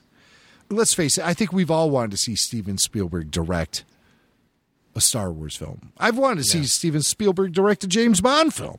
And that hasn't happened. Too. Yeah, right. And I think Spielberg would be really down with that, but it just never happened. Yeah. So, I mean, there's all kind of political things and stuff that come into play too. And and also, Steven is getting older. Mm-hmm. Much like George. George thought it was a big burden to tackle the prequel trilogy. It was hard on him. He knew 10 years of his life. He knew it was going to take up a lot of his life. Now, I know that the filmmaking process, as far as Star Wars films, has become much more streamlined since George's, 3 well, obviously, they're cranking out one a year. Right. Again, too much too fast, I think. But so Spielberg, I think he's a long shot at this point. J.J. Abrams returning. I don't see that happening. And Joe Johnston, I would love to see it. We saw Kevin Smith do an evening with Kevin Smith at Star Wars Celebration 6, and he proposed the idea of having Joe Johnston come back to helm a Boba Fett standalone film. And this was before the sale of Lucasfilm. This was before any, kernel of an idea it was coming up about doing standalone films, anthology films, a Star Wars story films. I mean, none of that was on anyone's radar. And here's Kevin Smith up there lobbying for Joe Johnston to direct a Boba Fett standalone film. That would have been great, but I don't know. I don't know if it would be possible for Joe. I would like to see Joe direct a Star Wars film myself just because of the legacy. He was there from day one. He was working with ILM on A New Hope. He'd done so much to develop a lot of the aesthetic we see in the films. But I can't help but think Rian Johnson is going to be the guy. Yeah. The bird in the hand. Right. So So do we have any more voicemail? Maybe we could do one more voicemail. Yeah, let's do that. Let's see. Who do we have next? Let's go to Aaron from Florida. Hey, guys. It's Aaron from Florida, long-time listener. So, about this news, honestly, I'm not that broken up about it. I feel like once the sad passing of Carrie Fisher happened, that the outline of episode 9 was completely in disillusion. No, they didn't even know what to do because a big part of the story was going to be focused around her. So, honestly, it isn't the worst news in my opinion. My thing is that I think the only director that should direct episode 9 would be Rian Johnson. I think that he took up the middle slot and he should take up the last slot and just finish it up all nice and together, not like JJ and Kasdan just making the first one and then Ryan just putting in a little thing so it can connect to the next one. Like, I think Ryan would be the best pick for episode 9. But I'm up for, somebody on equal level of a JJ or Ryan. But yeah, those are my thoughts on the whole news. Not the biggest, like it is big news, but it didn't affect me as much as I thought it would. All right. Well, hope you guys Didn't have affect a great me. Yeah, Aaron from Florida, he's, and I'll talk to you later. Oh, Aaron, later. and you know what? Just Aaron being from Florida just reminded me. We like to keep things in a galaxy far, far away, but there's real things happening, and we know we've got a lot of listeners in Texas. We've got a lot of listeners in Florida and all over the southern part of the United States and on the coasts, and we just want you to know that our thoughts and prayers and sending good vibes, as Jimmy Mack says, through the force to all of you, and please be careful out there, and we all want to be together for episode 8. Absolutely. In December, so take care of yourselves. Yeah, thoughts and prayers, especially everyone in Texas too. And I recommend that people listening to the show, perhaps if they want to make a difference, visit redcross.org/disaster-relief/hurricane. And or just go to redcross.org, and you'll be able to make a financial gift and help out people who have been affected by Hurricane Harvey in Texas. And those who are bracing for the worst in Florida. So may the force be with all of you guys out there, and be safe. For sure.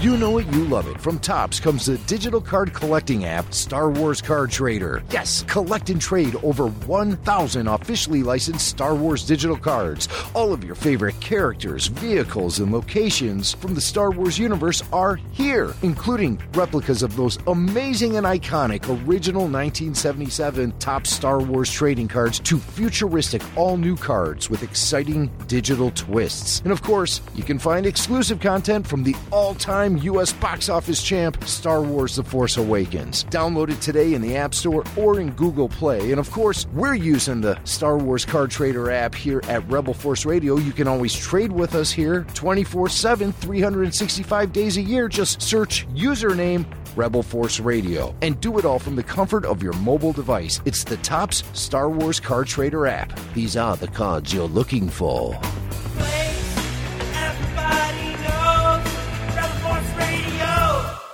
Joining us now from Audio Boom's Mission to Zix, an improvised science fiction podcast, is Alden Ford. Alden, how you doing? Great. Thanks for having me on. Absolutely. I listened to the episode, the first episode. I was lucky enough to get a little preview of it. And I got to say, I really enjoyed it the first time I listened to it. The second time I listened to it, I fell in love with it. Oh, great. Oh, that's great to hear. To me, it sort of fits into the tradition of a science fiction parody like Futurama. It really kind of hits the nail on the head for me if I'm going to make any sort of comparison to something that already exists. But, I mean, this is better because it's an audio podcast. So you can you can create the imagery in your head on your own, and it's improvised, which is even cooler because to me, comedy improvisation is like. It's like magic. It's like tapping into the force. Really. Yeah, there we go. I mean, I've seen things on stage. I'm in Chicago, so I've gone to places like Second City and the Improv Olympics to the I.O., and I've seen just incredible things happen on stage, and I can't explain it sometimes. So tell us, obviously you have a background in improvisation. Oh, yeah. We all six of us, there are sort of six co-creators who play sort of the main cast, and each episode we have a guest besides the pilot, obviously, which you heard is just the six of us, and we all came up together at the UCB in New York, and so we've known each other for years, and some of us have played on teams together for a long time, others were just friends from around the comedy community, and so we've all been involved in the comedy world here for 10, 12 years, most of us, so it's something that we've this has kind of been a long time coming because a lot of us have talked about starting a project together and something that we could do that we couldn't do in a live performance. And so doing a podcast is like a perfect choice because it allows us to do a lot of stuff, like you heard with sound design and music and vocal filters and stuff that really lights up people's imaginations in a way that, you can't really do in a live performance. Oh, absolutely it does. And now with Audio Boom offering original programming, you guys have a great venue for this. So how did you come up with the idea, or your crew? I don't know if the idea is solely yours, but why the idea to tap into science fiction? Why do you think that there's such good possibilities for improv within that realm? Yeah, well, it's a couple things. I mean, one is that all six of us are huge sci-fi fans. I'm a huge Star Wars fan, especially me and Winston, another member of the cast, and so having something set in that kind of space opera world is just such a great, door to open for us because the thing that I love so much about Star Wars is that everything that exists on screen implies 1,000 things off screen that you just have to imagine and want to dig into that world and see more and more of what the galaxy has to offer, And I think that there's something about doing a radio show where we're allowed to point towards things with, sound design and all of the, sort of editing choices we make that really are a shortcut into people's imaginations, especially if you're a sci-fi fan, especially if you're a Star Wars fan. We have that shorthand with our listeners out of the gate without them hearing anything. We have a blaster noise and they know what that's like. We have a character in later episodes that's a Clint, which stands for Cloned Light Infantry Nomadic Trooper. He's basically every stormtrooper in the galaxy, and we've got that perfect vocal filter that sounds exactly like a stormtrooper. So you don't have to. You're automatically right there in your head when you listen to it, and you don't have to wonder about what the characters are doing or what they look like. And so for me, sci-fi was the obvious choice, just because it's such a fun world, and I'm so steeped in that. But also, I think for the content, it's just sky's the limit. We're not tethered to any sort of worldly stuff. We can describe things exactly as they exist in our head, and it'll be in the heads of our listeners as well. And I hear obvious Star Wars influences in the first episode. Just at the foundation of the story, you have an evil galactic empire or monarchy, right? and then you have a rebellion against it, and you have these space ambassadors going out there trying to find peace in the galaxy and promote peace and everything. So they kind of remind me of Jedi Knights, but it also reminds me a little bit of Star Trek and their mission of exploration and all that. Sure. But nonstop wackiness ensues. You have a protocol droid who is not fussy like 3PO at all. Right. And so you take note of these obvious Star Wars connections throughout, but it also serves a wider sci-fi audience. So it's not just like a Star Wars parody, but you guys are covering a lot of different bases. Yeah, we wanted to open as many doors as we could. We definitely didn't want to make it a generalized science fiction, just open-ended world. We wanted to make, specific choices that made it feel like its own world. But Star Wars was definitely the jumping off point. But we wanted to make sure we had some other stuff folded in there so that, one of the ways that our show works is that a guest will choose a character to play on the show. So they'll come to us with character pitches, and we won't know what'll happen in the episode, but they'll come to us with a character idea. Like, a guy we did a couple of weeks ago, Zach Cherry, he was a bounty hunter, and we were there to meet someone, and we got intercepted by this bounty hunter who had who was going to kill him. And so we get to explore the bounty hunter world and how the rules of that work in this galaxy. And so, we're definitely trying to, but we also have episodes that sort of have a more Star Trek feel, like you said, where, there'll be a whole planet of people at civil war, and we have to figure out what their deal is. And so we wanted to open as many doors as possible to all the different tropes that, all of us love, whether it's, Battlestar or Star Wars or Star Trek or, even, sci-fi novels like Hyperion and stuff like that, where people are going to be really excited to, hit those tropes and create a whole new world with them. Wow, and your timing's real good, too, because it seems like applying comedy to sci-fi is really getting trendy now with Seth MacFarlane's The Orville, which is going to debut on Fox, and then you have Galaxy Quest, that's being spun off into a series. So it just seems like the time is right for something like this. Tell us a little bit about... Yeah. So, I mean, did that cross your mind at all when you were creating this? Yeah, I mean, a little bit. I mean, I'm one of those guys, and I'm sure you can relate. I was never not into Star Wars. It wasn't just the last few years that has reinvigorated my love for it. But there is something, I think that people are gravitating a little bit towards genre comedy in the last few years in a way that they haven't in the comedy space. I mean, you look at Rick and Morty, which is like, such a great sci-fi show in addition to being a great comedy. And it's because, people are moving away from that kind of empty comedian-based comedy that you saw a lot in the last 10 or 15 years and moving into the kind of hyper-specific, like we're going to live in this world and live in it hard.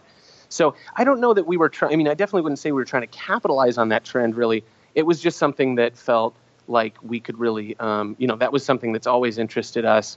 And so I think we just kind of right place, right time in some ways. So your Star Wars fandom, which you're saying it loud and saying it proud, and you're doing so. You're preaching to the choir. Yeah. But tell us a little bit about your fandom. Did you grow up with the original trilogy, the prequels, somewhere in between?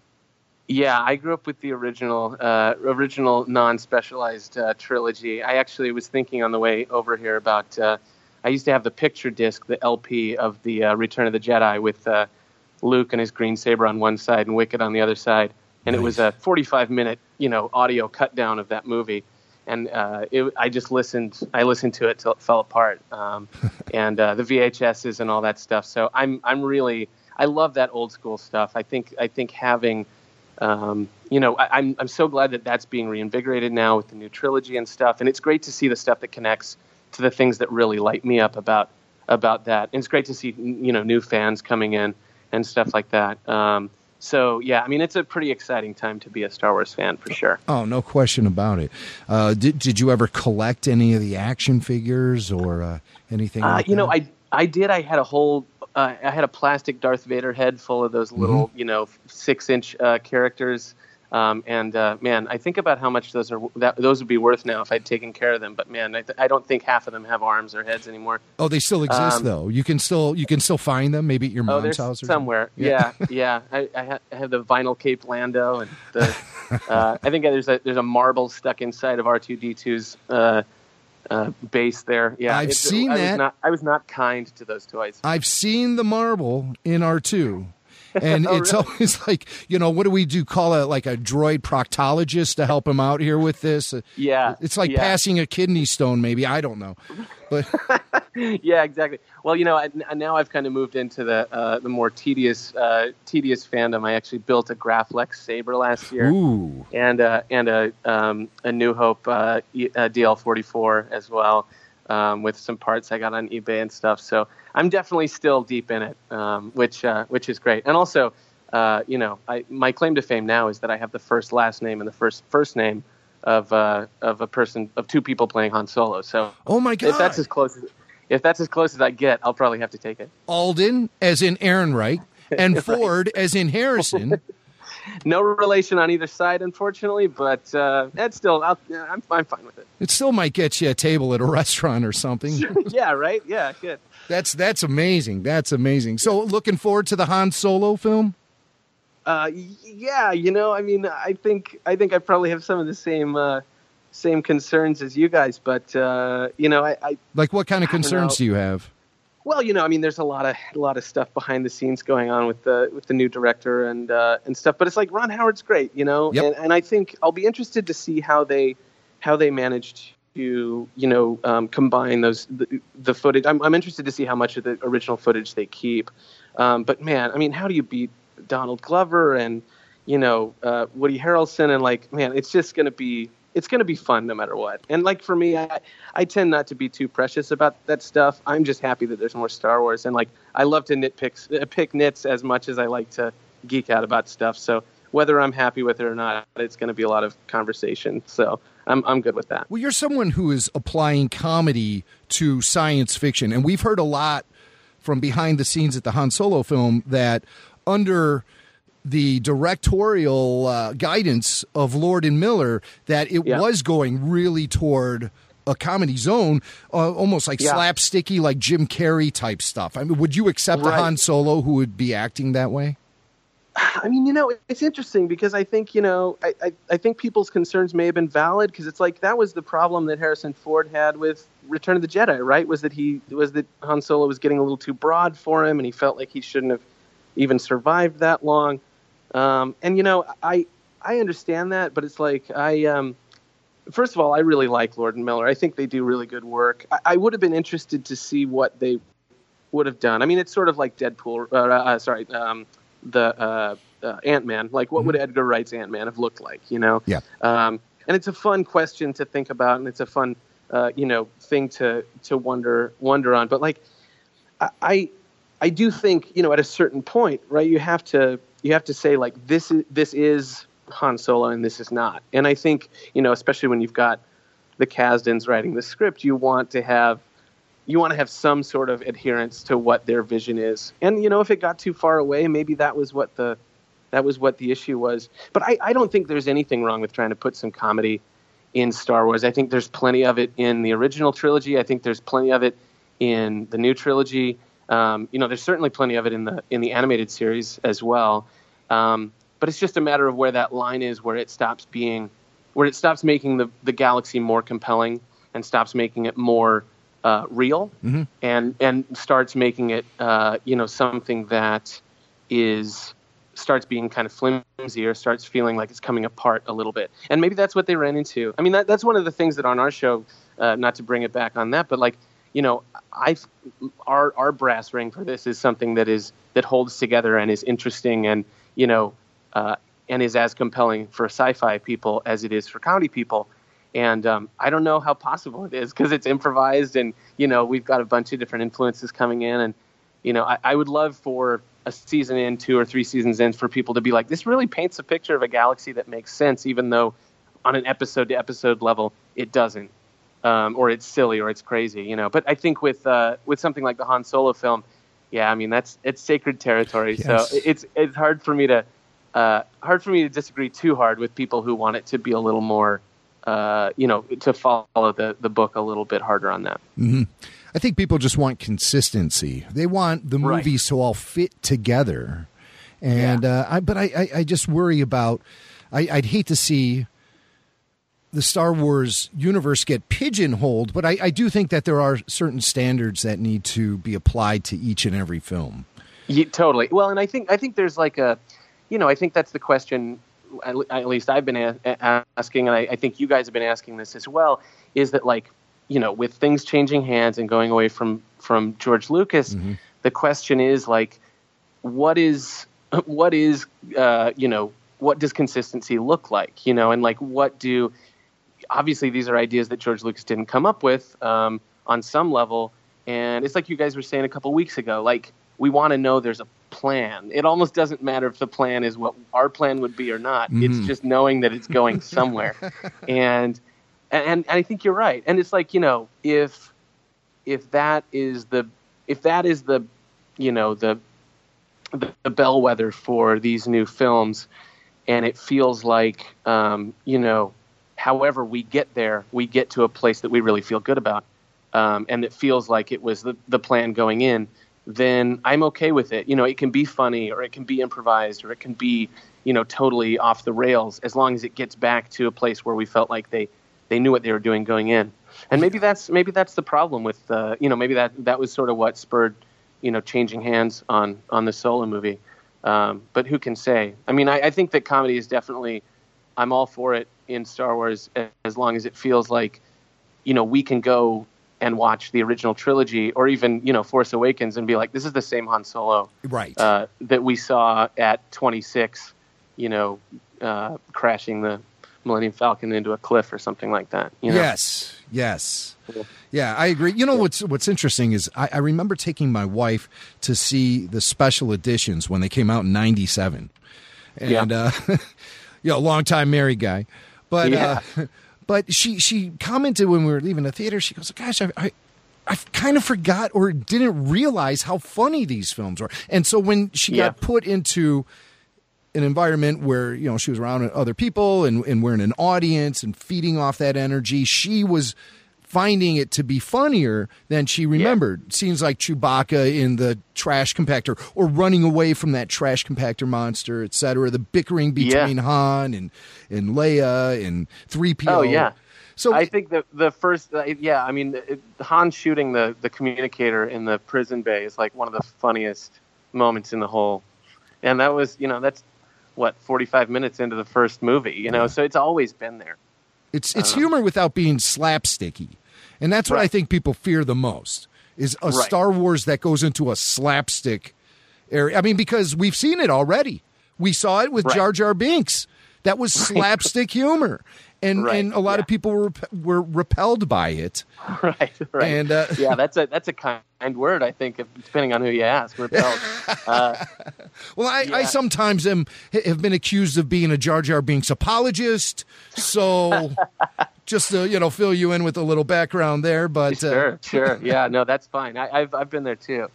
Yeah, I think that there's a I agree, because there's a certain point that there's a line you cross where it stops taking itself seriously, and there's another line, I think, which is even a worse line to cross, where you're not giving, you're abandoning the love and respect people have for these characters in this world, and that's one of the things that is kind of interesting about, and that's sort of one of the reasons why this show that we started, we wanted it to be its own show, because once you do a parody of a specific franchise, then you're undercutting the fandom that you're hoping to speak to a little bit. And, we want to make sure that we're living by our own rules and we're respecting those own rules, but we're at a place where we can make those jokes about other properties. And, it's like, I think that's what, like you said, I think that's what Futurama does so well. Yes. Is that it takes every opportunity to poke fun at these tropes that we all know from all these different properties. But it's also living by its own internal logic, which makes you love those characters as much as you love the characters from any other franchise, which is a really delicate line to walk. I mean, I think with an improvised audio only show, we have a lot more work ahead of us for that. But I hope it's also goofy and funny and crazy enough that people stick with it until they start to see that stuff kind of start to gel. Well, I certainly enjoyed it, and I like the characters a lot too. So thank you. Yeah, they're very likable. So Mission to Zix on audioboom.com. You guys have a landing page, missiontozix.space. And, yep. I didn't know that was a thing, but we got it, which I'm very excited about. So you can look for probably a lot of activity there starting on September 6th. It's Mission to Zix, an improvised science fiction podcast launching in September. Hey, before I let you go, let's talk about your character real quick. The ambassador, he's working on behalf of the Federated Alliance. Tell us a little bit about him. Yeah, so my character is Ambassador Plek Deksetter, which I thought was an appropriately galaxy far, far away name. Maybe a little dumber than anything you'd hear in Star Wars, but I liked the cadence of it. He's a farm boy from a farm planet called Rangus 6, which is just all farmland, and he gets off planet by applying with the Federated Alliance. And so the idea for this premise is that the Federated Alliance is basically, we wanted to show that existed sort of after the Return of the Jedi of this particular galaxy. So it's right after this big battle where the rebels have overthrown, like you said, this monarchy, and now they've established this new kind of republic that is bringing harmony to the galaxy. And we established pretty quickly that it's pretty much a lateral move, that it's not really a whole lot better. And we'll dig into that sort of as the season goes on, I think, to kind of explore what the ramifications of this new government are. But yeah, so Plek is traveling from planet to planet on a series of diplomatic missions to reach out to civilizations and different species on different planets in the Zix quadrant, which is the worst, most backwater quadrant of the the farthest flung sector of this galaxy. So it's sort of the outer rim of this galaxy, and a lot of scum and villainy, but also just a lot of weirdos. And so our missions are, every episode we'll go to a different place, meet a different person or a different species, and kind of figure out what their deal is and see what their planet has to offer for the Federated Alliance.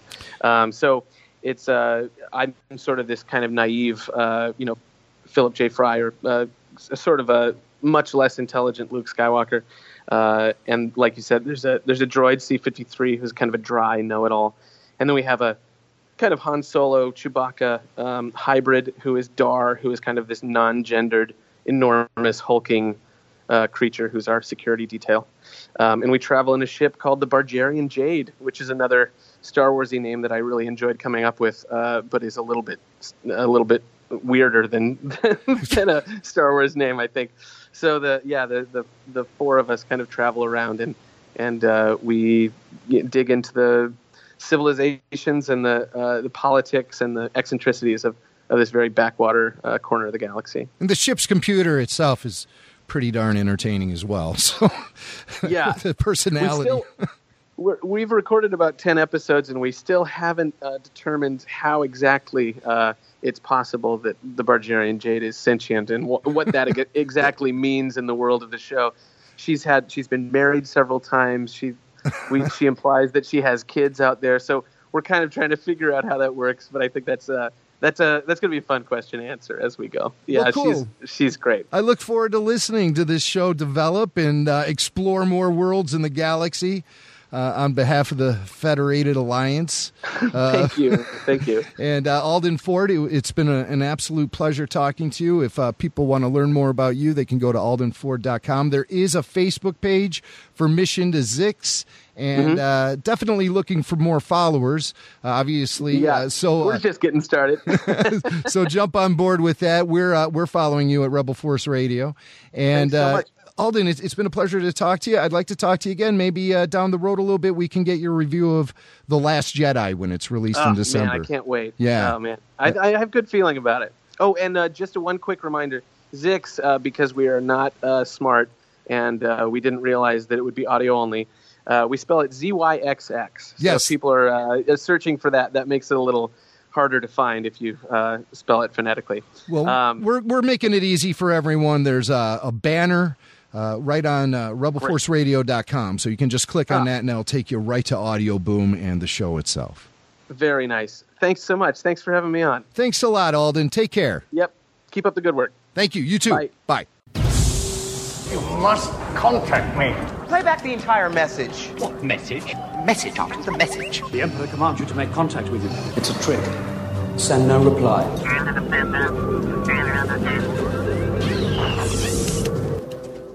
Hey, Jason and Jimmy. This is Eric from Michigan giving you a call about the latest insane news about Colin Trevorrow leaving Star Wars Episode 9. It's just nuts what's been going on. But I have a couple thoughts on this. I kind of attribute this to, unfortunately, what happened just back in December with the unfortunate passing of Carrie Fisher. I'm thinking that we heard that Colin and them had a kind of a script treatment or maybe an early version of a script ready to go, and they might have seen that, and Kathy Kennedy and everybody was like, this is great, we'll go forward with this, and then we had the unfortunate passing of Carrie Fisher. And I think with the having them to rejumble the script and try to get a new writer in, that's when things kind of went downhill. I think Trevorrow, maybe his writing partner, just couldn't crack it after Carrie passed away, unfortunately, and they had to try to fix and shoehorn in how they were going to have Leia exit the saga in a nice way, and it's just unfortunate. I think that's a big part of it. I just think that this is probably. Oh no! What? He's leaving us hanging. Maybe it picks up on. Is there another one? Let's see. No. Damn. Sometimes it does it. Oh. Just faded away. Yeah. Wow. We'll never know. We'll never know. We'll never know. What? You know, this is going to be a bigger cliffhanger than episode 8. Wow. Well, Jim, he brings up what I would mention about, and a couple of callers have brought up Carrie Fisher, and you sort of earlier in the program you kind of downplayed it in a way. You don't. It seems as though, and I don't want to put words in your mouth, that you don't feel that the Carrie Fisher factor is really weighing into this much at all. You think? Well, I have yet to hear of any evidence leading us in that direction. I definitely know that that's one of the most obvious roadblocks and challenges with pushing the story forward in episode 9 that caught everyone with their guard down. Unfortunately and tragically, the loss of Carrie Fisher is going to affect the future direction of the Star Wars universe. Maybe it was something that Colin just couldn't work around, but I think that there's probably more fish in the pond than just Carrie's passing. There might have been some very radical departures from the Star Wars saga as we know it that were being introduced by Colin. And I mean, it's pure speculation on my part, and I hate to dive into it, quite honestly, without even knowing the facts.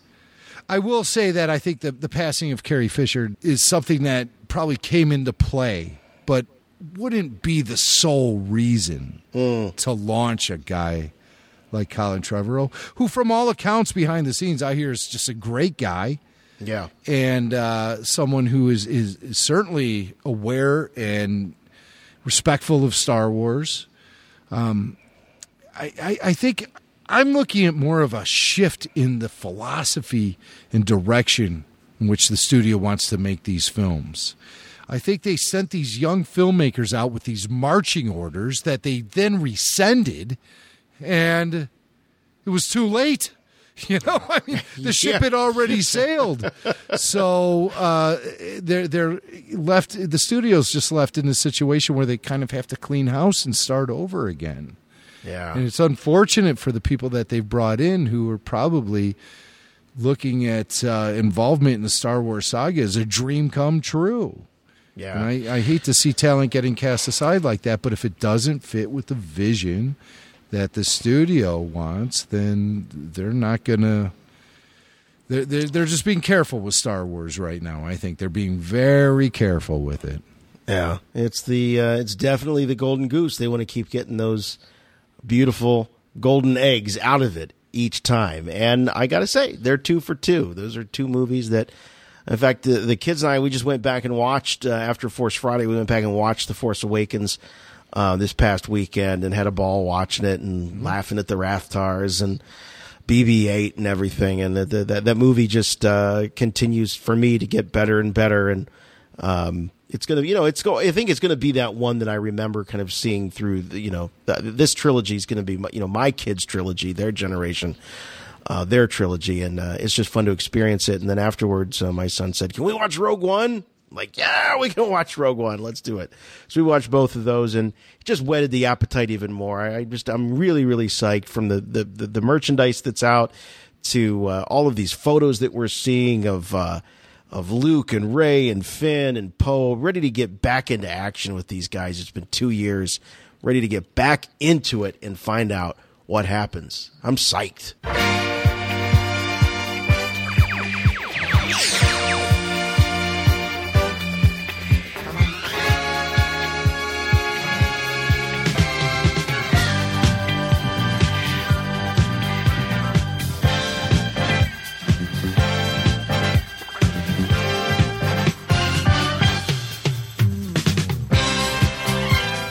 All right, that's going to wrap things up for this week's show. Big thanks to our sponsor.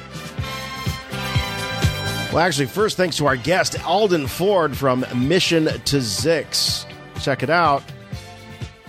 Go to audioboom.com. Thank you. That was a little late on the scroll. Also, don't forget about Patreon. Get all access to RFR at patreon.com/Rebel Force Radio. You'll never miss an episode of any of our bonus content, including RFR Rush Hour, RFR Rewind, and RFR Q&A, plus giveaways, early access to RFR events, and so much more. Our friends at Topps, they're always there with that great Star Wars card trader app. Rumor has it there's all kinds of Last Jedi stuff showing up, also classic imagery from vintage toys, all kinds of stuff in that great app from Topps. Also, you can email us. It's a great way to play with us in between shows.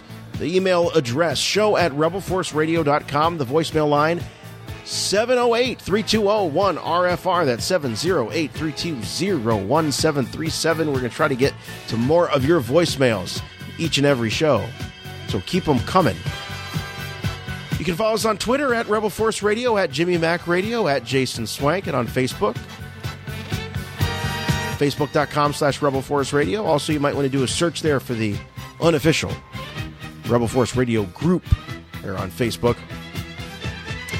The official website for us here at Rebel Force Radio is at rebelforceradio.com. You can get all of the previous episodes, the back catalog, we like to say, plus news, merchandise, videos dropping. It's really the hub of all things and everything Rebel Force Radio, including RFR t-shirts and much more. iTunes is a great place to subscribe and review Rebel Force Radio. Just one rule on those reviews, please. Make them good. And you can find Rebel Force Radio streaming at WGNplus.com. We're on Spotify, Google Play, Stitcher, SoundCloud, Spreaker, and just about anywhere else you can find podcasts. We're also proud to be an official friend of Wikipedia, the ultimate online Star Wars encyclopedia. Can be found at wikipedia.com. You can find us weekly at jedinews.co.uk, yodasnews.com, and the official Star Wars website, starwars.com. Who knows? The next time we're together, we might be talking about the confirmed new director of Star Wars Episode 9. Time will only tell. In the meantime, keep it tuned right here, Rebel Force Radio. For Rebel Force Radio, I'm Jason. I'm Jimmy Mac. And remember, the Force will be with you, always.